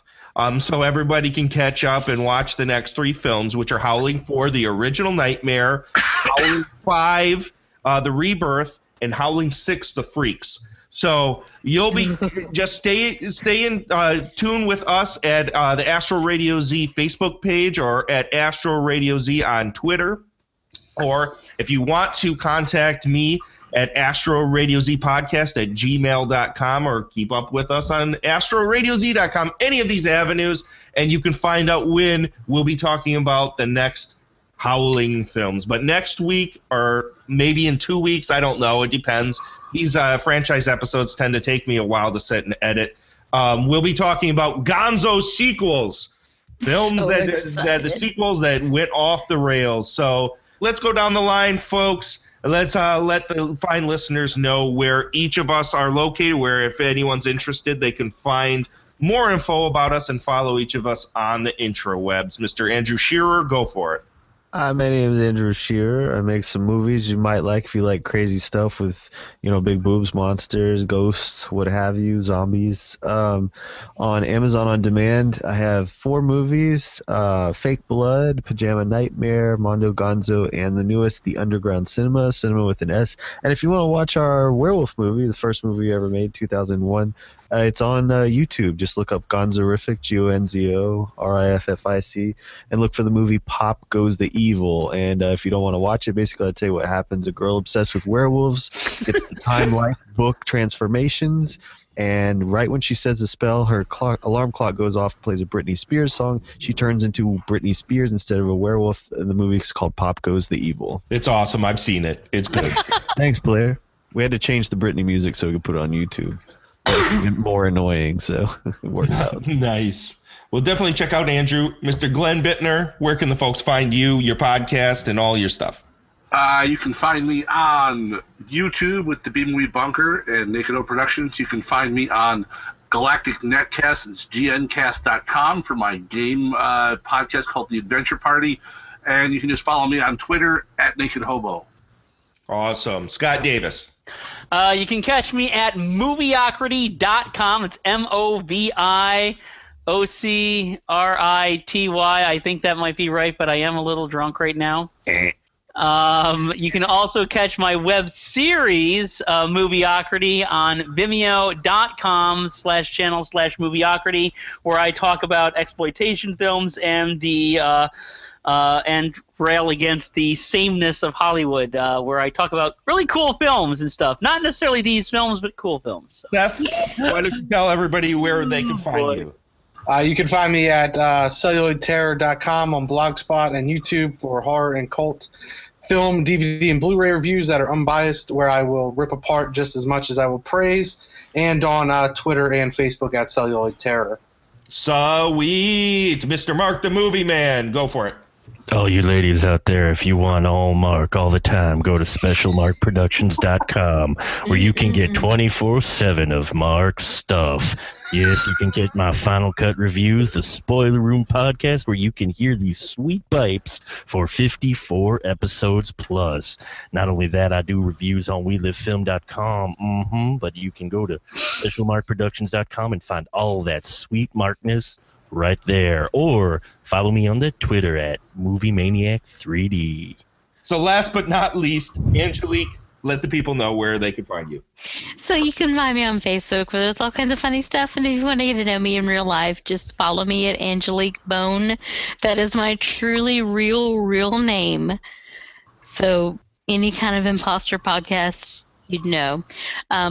Also look for thelosthighway.com. I do movie reviews under the pseudonym Diane DeKilia, as well as a bunch of other cool cats who do a bunch of cool movie reviews. But seriously, check me out, and I'm fun to talk to, as evidenced by this podcast. Oh, yeah. Nice. I think how do we even label this? Pootie Tang Mark should introduce every single episode of Astro Radio Z. That was the craziest. Like, I mean, I forget I was even on that shit. I'm just like, man, what world is this? That's almost as good as Batmark. I think where we're going, we don't need eyes, too. man. Come on. It was crazy. It was so crazy. I couldn't believe it was happening the whole time. I'm just like, this isn't real. I'm telling you, Andrew, what is going to happen if we decide to review Batman movies on this show? I mean, if you decide to do Batmark the entire time, I don't know. Oh, I would be the Penguin, man. Oh, my God. Only a weirdo would keep up a fake voice for an entire podcast. It would only be a dude that got kicked in the nuts multiple times. That's the only thing you could be like that. I mean, the kind of guy who would pay me a couple of bucks an hour to kick him in the nuts. nuts. Oh, my God. All right, we got to usher out Angelique here. I think that whatever she's been drinking is starting to take root. So we're thanks for hanging on and listening. As I said, if you're a fan of the show, go ahead, give us a subscribe and a review on iTunes. And also now we're on YouTube. So you can subscribe to the Astro Radio Z channel there and check us out. All the backlog of every episode concerning Film Jerks, the Stoogecast, and Astro Radio Z are there now, and starting to put in some visual aspects to the show. So only things you can find on the YouTube channel, where you'll start to see actual videos played in the middle of the episode. So go check it out. Let me know what you think. Otherwise, hold on, folks. There'll be more werewolf madness in the future on Astro Radio Z. So thanks for listening. All right, my Astro Kangaroo Wolves, say goodbye. Astro Radio Z, kicking it doggy style. Oh, yeah. Woof.